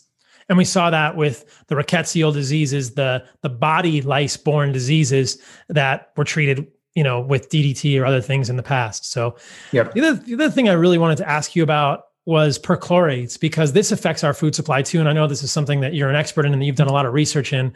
And I didn't want to avoid this in the podcast. And in our prior to podcast conversations, you've talked about foods where perchlorates can end up. But tell us a little about perchlorates, because in this podcast, we've talked a lot about human-made pesticides, and perchlorates appear to be a sort of a human-manufactured chemical that has gotten into our food supply. But I wanted the listeners to understand how pervasive these are and which foods might have more or less and what they might do to us in a negative way. Sure. So perchlorate is an anion, that is a negatively charged ion that's comprised of a chlorine atom with 4 oxygen atoms. And it combines with cations like potassium or sodium to form a salt. So there are different perchlorates because there's different salts that form with perchlorate. And when perchlorate gets into water, it dissociates. So then you have the free perchlorate molecule, which is toxic. And the reason it's toxic, the primary reason it's toxic, is that perchlorate, it's highly water soluble, so it moves around readily in water. But when it gets into organisms like in people, it outcompetes iodide at a protein that's called the sodium iodide symporter, which is a protein that's embedded in the epithelium, the wall of the thyroid gland, that imports iodide. And the reason why we have to have iodide in our diet is we need it to make thyroid hormone. So thyroid hormone has 4 iodide atoms in it. And we have these pumps, these iodide pumps, the sodium iodide symporter, that bring that iodide. And the thyroid is really a unique structure. It's kind of like a balloon, where if you think of the material of the balloon as being this wall of cells that pump in the iodide and pump in the ingredients, and inside the balloon is where the molecule is constructed. It's because it's kind of a acid reaction that has to occur in a particular kind of structure.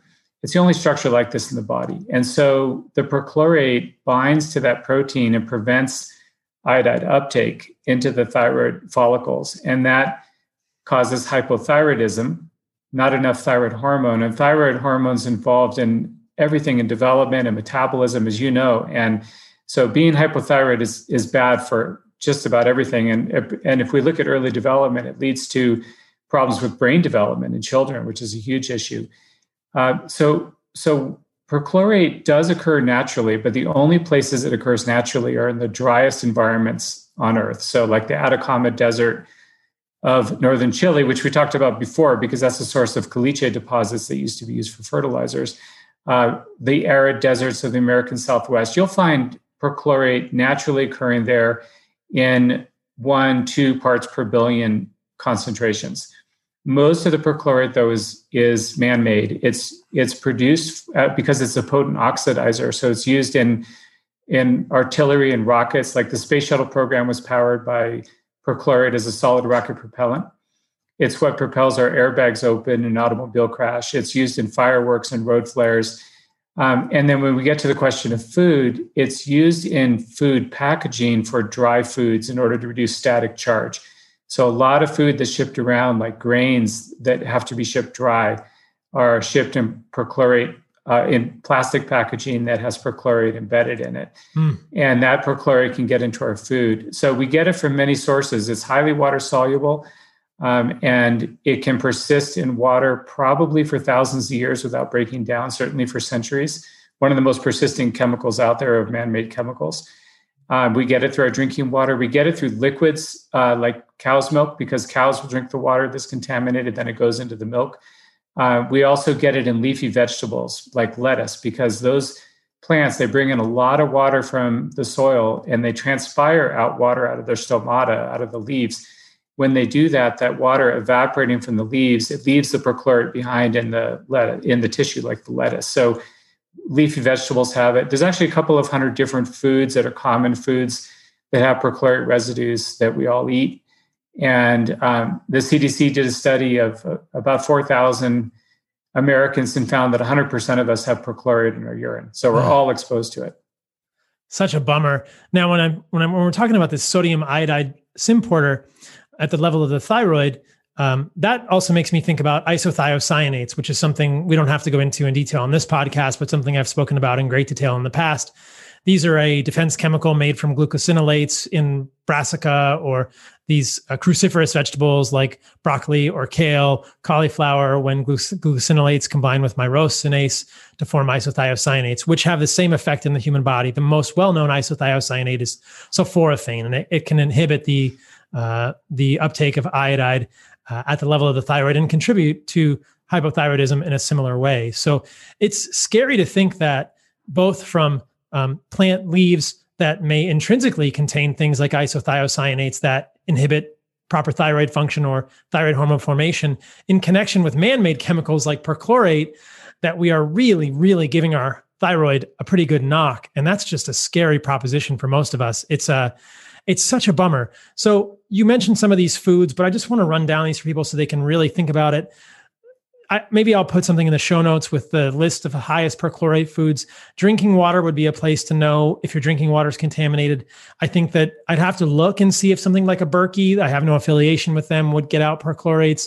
This is probably a reason to drink spring water that's tested or pure. You said milk products, so you'd want to know where the cows you're getting the milk from are drinking their water from, and think about perchlorate concentration in milk. The one that you mentioned offline and then just here during the podcast was the lettuce and the leafy green vegetables. And nobody ever talks about this as a problem with leafy green vegetables. Yet another problem with leafy green vegetables that could cause some pretty major issues for people if they are overeating these things. It makes me think, I used to eat a lot of lettuce, and I'm glad I don't eat those things anymore. But just considering that these perchlorates are going to be left behind, as you said, in the tissues of the leaf as they evaporate the water. Other foods that you think of that might be high in perchlorate that people should be aware of? Well, so it's highly regional. Even if you look at the most suspect foods like lettuce, it's highly regional. For example, California has a big problem with perchlorate contamination. So does Texas. So does Washington State. So does New Jersey. So does Massachusetts. So it's concentrated around aerospace industry sites, and is concentrated around military sites.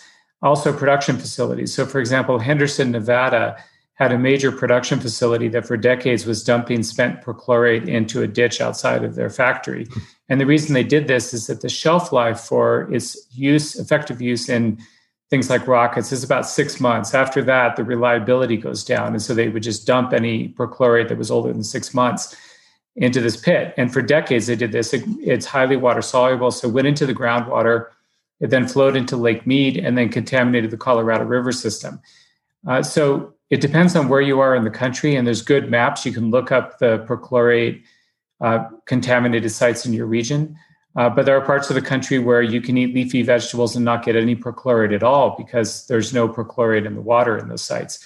So it really depends on where you live. I wouldn't say avoid leafy green vegetables. I would just say that know where your food is coming from, and in terms of perchlorate contamination, and whether or not it's an issue in your area. If you live in Southern California, I bet you your water bill tells you how much perchlorate is in your drinking water.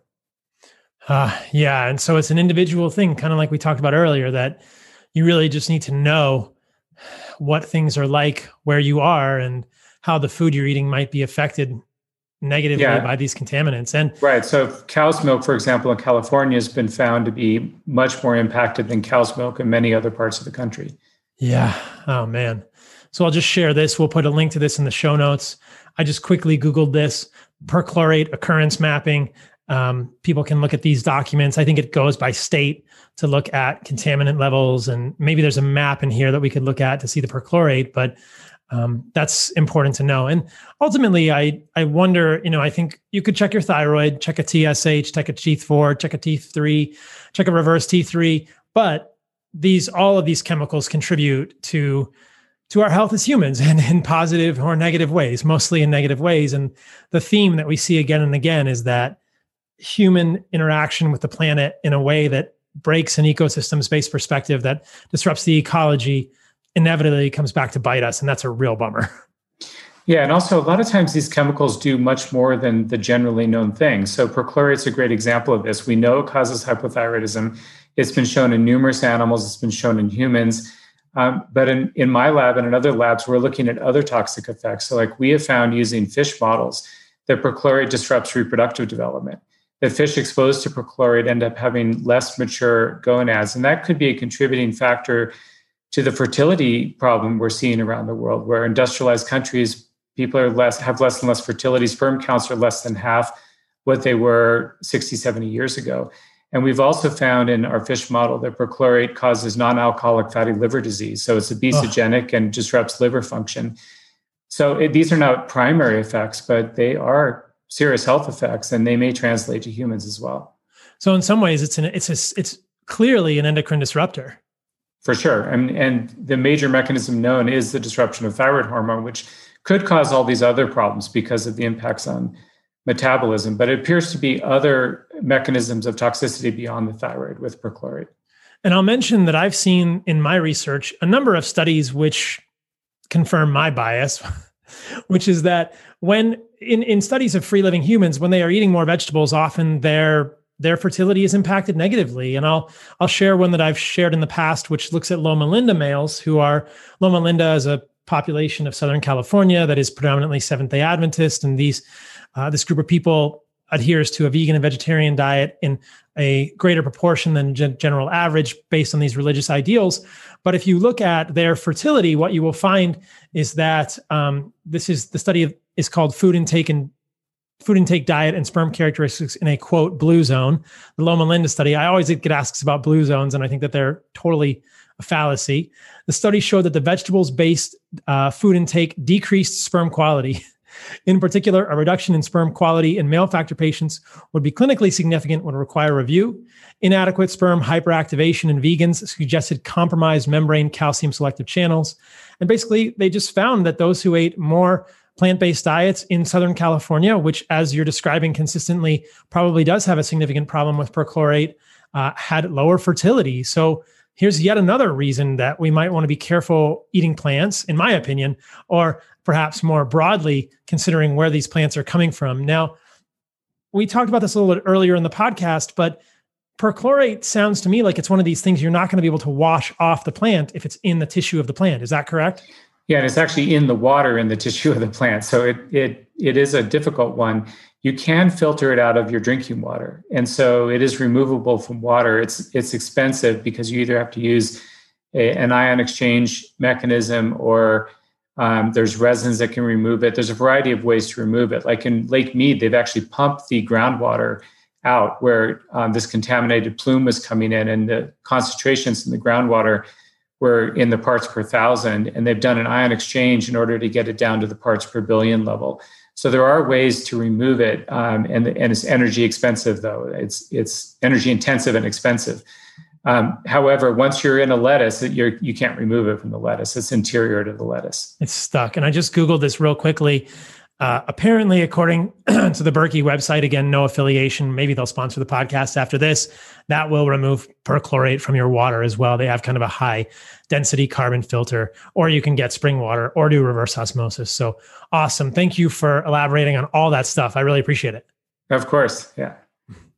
I think as a follow-up to this podcast, I'm going to have somebody on about how to detoxify from all these chemicals, because I'm just thinking, even myself, and I'd love to hear your perspective on how to avoid these as much as possible. These are unavoidable. I mean, I drink spring water in glass. and I eat organic food and I eat mostly meat from good farms. And I was thinking, Belcampo is in California, but it's at the base of Mount Shasta, which is not really in the major farming, the San Fernando Valley region of California. So I bet that there's not a whole lot of DDT in those soils.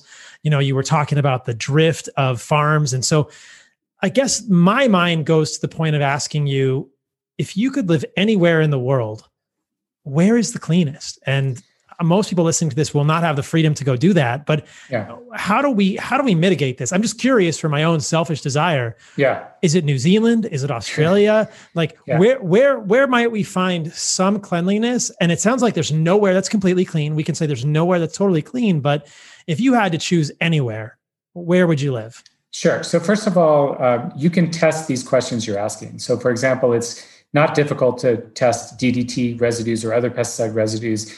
And so if you have a company you work with that's making what they think is the cleanest meat available, it's testable.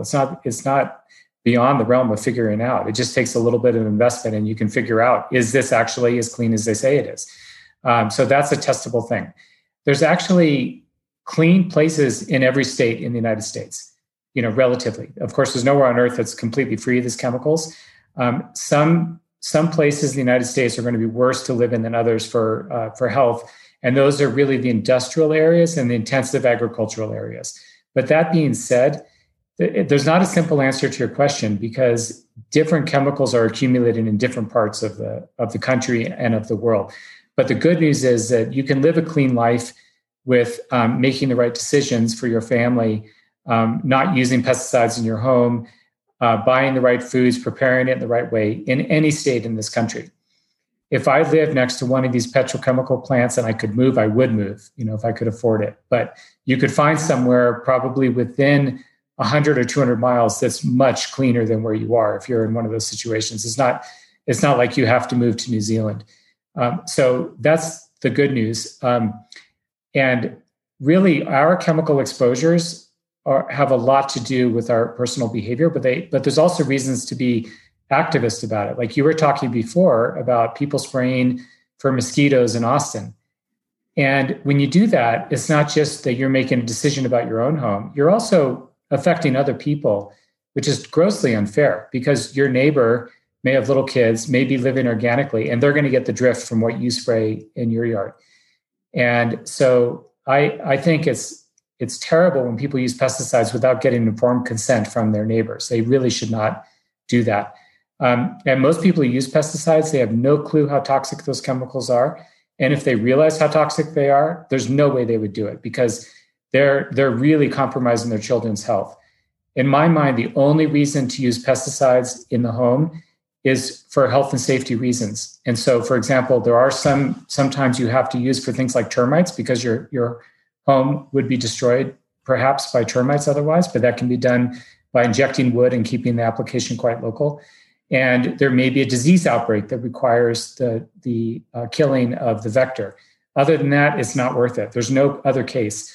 I lived in Tucson in the late 90s, and we bought a house. My wife and I were living on almost barely survivable wage at the time, and we had a baby. And I came home from work one day, and we had a column of ants going through our house that was 4 inches wide, must have been millions of ants all over the house. And so the typical person, the way they'd respond to that is call the Terminator. But there was no way I was going to use pesticides. So what I did is I walked upstream, and I followed this trail of ants until it took me about half an hour, but I found the crack in the wall where they're coming through. And I took some spackle. I spackled up the crack in the wall to stop their influx. I got out my vacuum. I filled 2 vacuum bags with ants. Oh my God. And that was the end of the problem. And many times I've had wasp nests on the eve of my house. I've never once used pesticides in my life. I did not use pesticides. I put on my fire gloves. I put on a work suit. I put on my chainsaw helmet, and I got my vacuum cleaner, and I put it up to the door of their hive. I turned that sucker on, and I was able to suck up almost every wasp. A couple of them went after me, but with my armor, they didn't get me. And then I could knock down the nest and vacuum up all the rest. So there are non-chemical solutions to every household pest problem you're going to encounter, with the possible exception of termites and the occasional cases where there's a vector that has to be controlled. And I think that the other take-home message for people is know where the food you're eating is coming from. There is a benefit to grass-fed, grass-finished meat. Know what the quality of the organs you're eating is, because eating organs is incredibly important. And this is yet another reason to eat nose to tail and to get the right nutrients in your diet so that you can have the detoxification systems in your liver. This is why we do what we do at Heart and Soil. This is why I believe in nose to tail nutrition. But know where the meat is coming from, know where the organs are coming from, whether they're fresh or desiccated, know where your water is coming from, and mitigate your exposure to pesticides in your house. And then I'll get somebody else on the podcast, guys, that talks about detoxification soon. And we'll talk about sauna or however we can get rid of these chemicals. But I just want to bring it back full circle and think about this a little more as we wrap up here. And as we've talked about this, a point that I wanted to emphasize is that when there are outbreaks, we've talked about lice a few times, or at least the outbreak of typhus, which is a rickettsial disease from lice, from body lice. And rickettsias, louse attacks, these lice only happen when humans are crowded, right? So a lot of this, I just can't help but see this pattern that a lot of these problems occur when humans are packed in too tight, that, foodborne illness, waterborne illness, that even the bubonic plague had to do with, I believe in some ways, the structure of the city with rats and humans in very close contact to rats that were carrying this bacteria that was causing the plague. And that a lot of it happens when humans get out of ecosystems, and that when humans are crowded, that's what happens with lice. That's what happens with the bubonic plague. I'd be interested. I'd have to learn more about malaria and some of the mosquito-borne diseases like yellow fever. I'm hopefully going to Africa in January, and I have to get a yellow fever vaccination. And so I was thinking about yellow fever, remembering from medical school, this flavivirus that I hadn't thought about in years and years. But I'm curious about malaria and yellow fever, but I guess I'm not going to fall prey to this romantic fairy tale, better past narrative that all of it is from the ills of today. But there are some examples of the things that we're dealing with here are human inventions. They are human caused by monocropping the soil, by creating, as you say, a monoculture ecosystem of plants, a monoculture crop of plants that creates a freaking buffet. It's a Mongolian barbecue buffet of lettuce for insects to go ham on. And the reason we have to use pesticides is because that's not an ecosystem. And you haven't introduced all the other bugs in there that would normally prey on the insects that are trying to eat the lettuce, or the owls or the birds that are eat those. So I just see it as, wow, this is a recurring idea that if we mess with the ecosystem, Jared Diamond was right, in my opinion. This is the worst mistake in human history. We're just continually trying to clean this up, and we're either getting too crowded as humans into tight spaces and getting lice, or maybe these malarial and these mosquito-borne diseases are because we're creating all this stagnant water, and the actual predators that are supposed to be eating the mosquitoes in that ecosystem are not able to thrive. And with the monocropping of plants, we can see that we have to use pesticides because we should not be growing monocrop plants, and there's too many pests in there. It's just, to me, it's like, wow, we've really gone wrong. I'm not sure how to get back to it other than me buying a deerskin outfit and just going to live in the mountains of Idaho or Montana. But am I thinking about this incorrectly? Do you see this pattern also, that we're just really undoing? We're just patching the dam. We're trying to put our finger in the dam in a whole bunch of places where we were just not wise. We're not thinking about the long term, and we're sort of breaking these ecosystem these rules, these fundamental rules of the way that animals and life forms, especially humans, are supposed to interact with our ecosystem. When we do that, things get out of balance. And then we have to use these horrible chemicals to try and get them back in balance, which inevitably have other side effects long term. To me, it looks just like Western medicine. It's entirely analogous to what we do in Western medicine. Am I thinking about this in the same way that you are? Yeah. Do you see these parallels too? I 100% agree. And in fact, if you go back and read Silent Spring, published in 1962, that's exactly what that book is about. And then just to go back to two things you mentioned, one with regard to typhus, I want to reassure your listeners that typhus is vectored by the body louse, not the head louse. And so, right. The lice that we tend to get is the head lice, and it does not carry typhus. And not only that, if you ever get the body louse, you just have to wash. You can kill it with a shower and washing your clothing. So it's filthy, crowded conditions where you get typhus, and not carried by the head louse. And then also you were talking about sourcing your meat and sourcing your food. And I'm a big fish eater, and there's a lot of data on contaminant levels in fish. And the lowest contaminant levels in fish are from wild-caught fish, especially the Alaskan wild-caught fish, which are one of the only sustainable fisheries in the world. And they are, there's a nice paper published in Science showing that they have the lowest levels of these contaminants of any of the fishes. The farm fishes have much higher levels of these contaminants. Right. But yeah, the way you're thinking about this and the metaphor of the dam with all of our fingers in the holes is exactly right. And this goes back to many of the other topics we've covered, where we think about these things backwards, and we're just like you're talking about in medicine, we're jumping at symptomatic things rather than going to the cause of the problem. It's the same way. We're destroying the ecology instead of having a functional ecology, and then we have to patch it up with chemicals that cause further destruction of the ecology.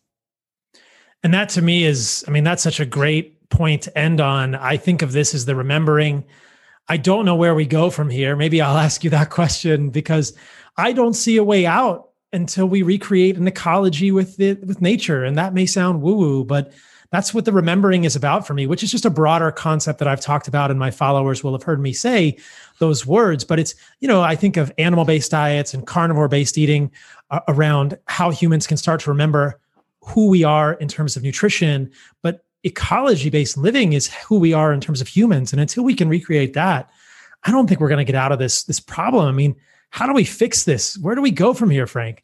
Yeah, that's a great question. And there's a lot of elements to it, but maybe I'll just say one thing. I've talked about this before, which is if there's two things in our country, especially in the United States, that should not be politicized, that are heavily politicized, is public health and the environment.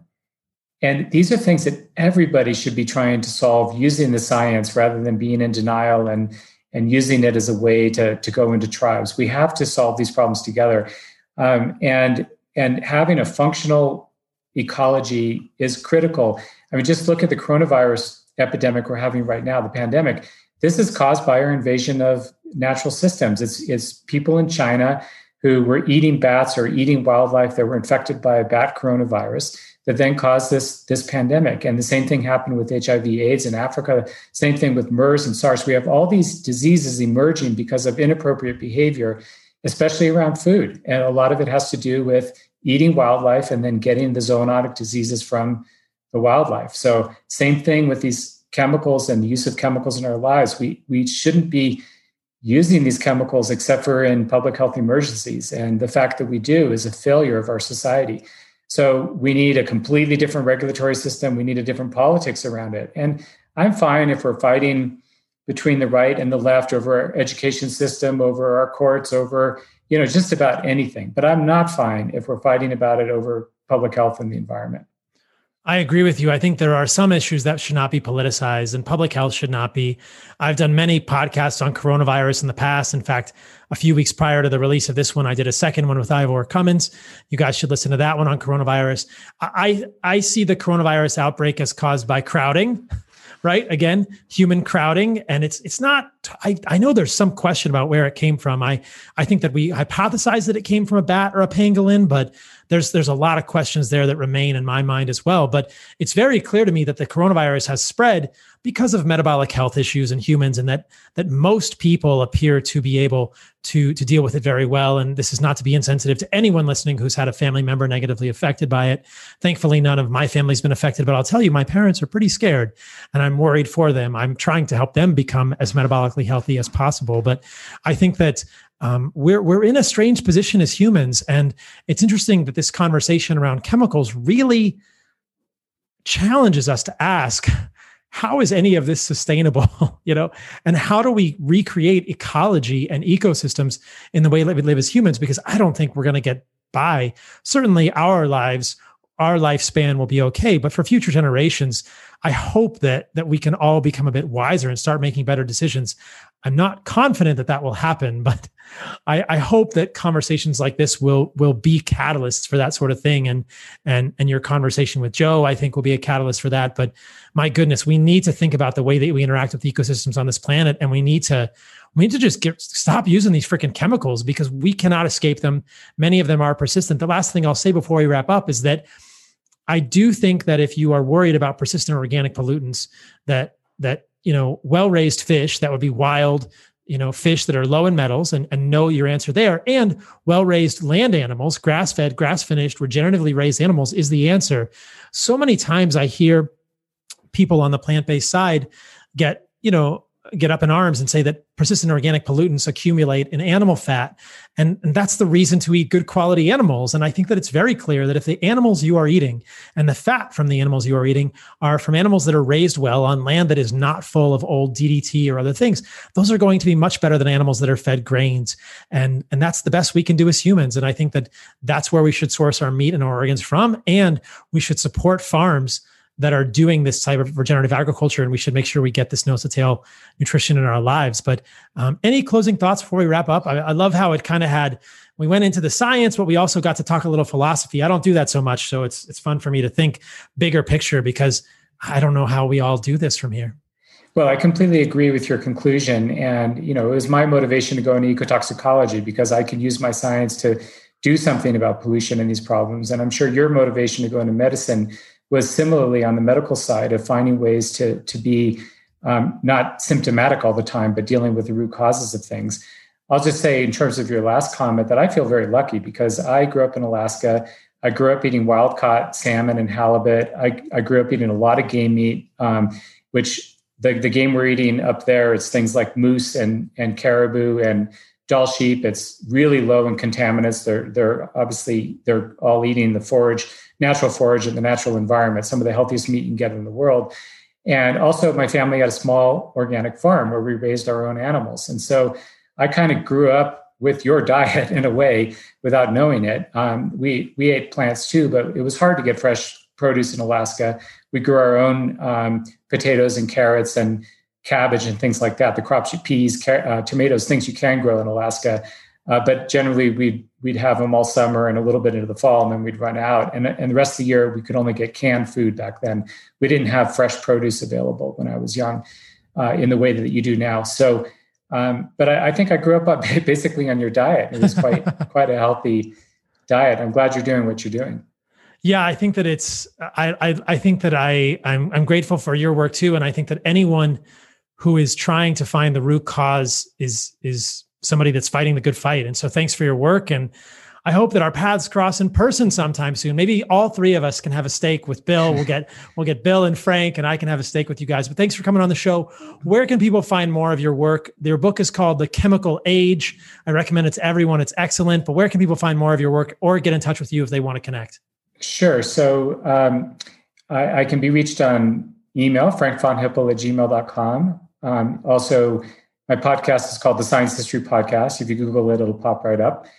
And I'm happy to talk to people about these issues. And I do a lot of public outreach around contaminants in society. A lot of public speaking, that kind of thing. I'm always happy to engage. Thank you again, my friend. And like I said, I hope that we get to go to Alaska or hang out in person soon. Let's do it. All right, you guys. Hope you enjoyed that episode.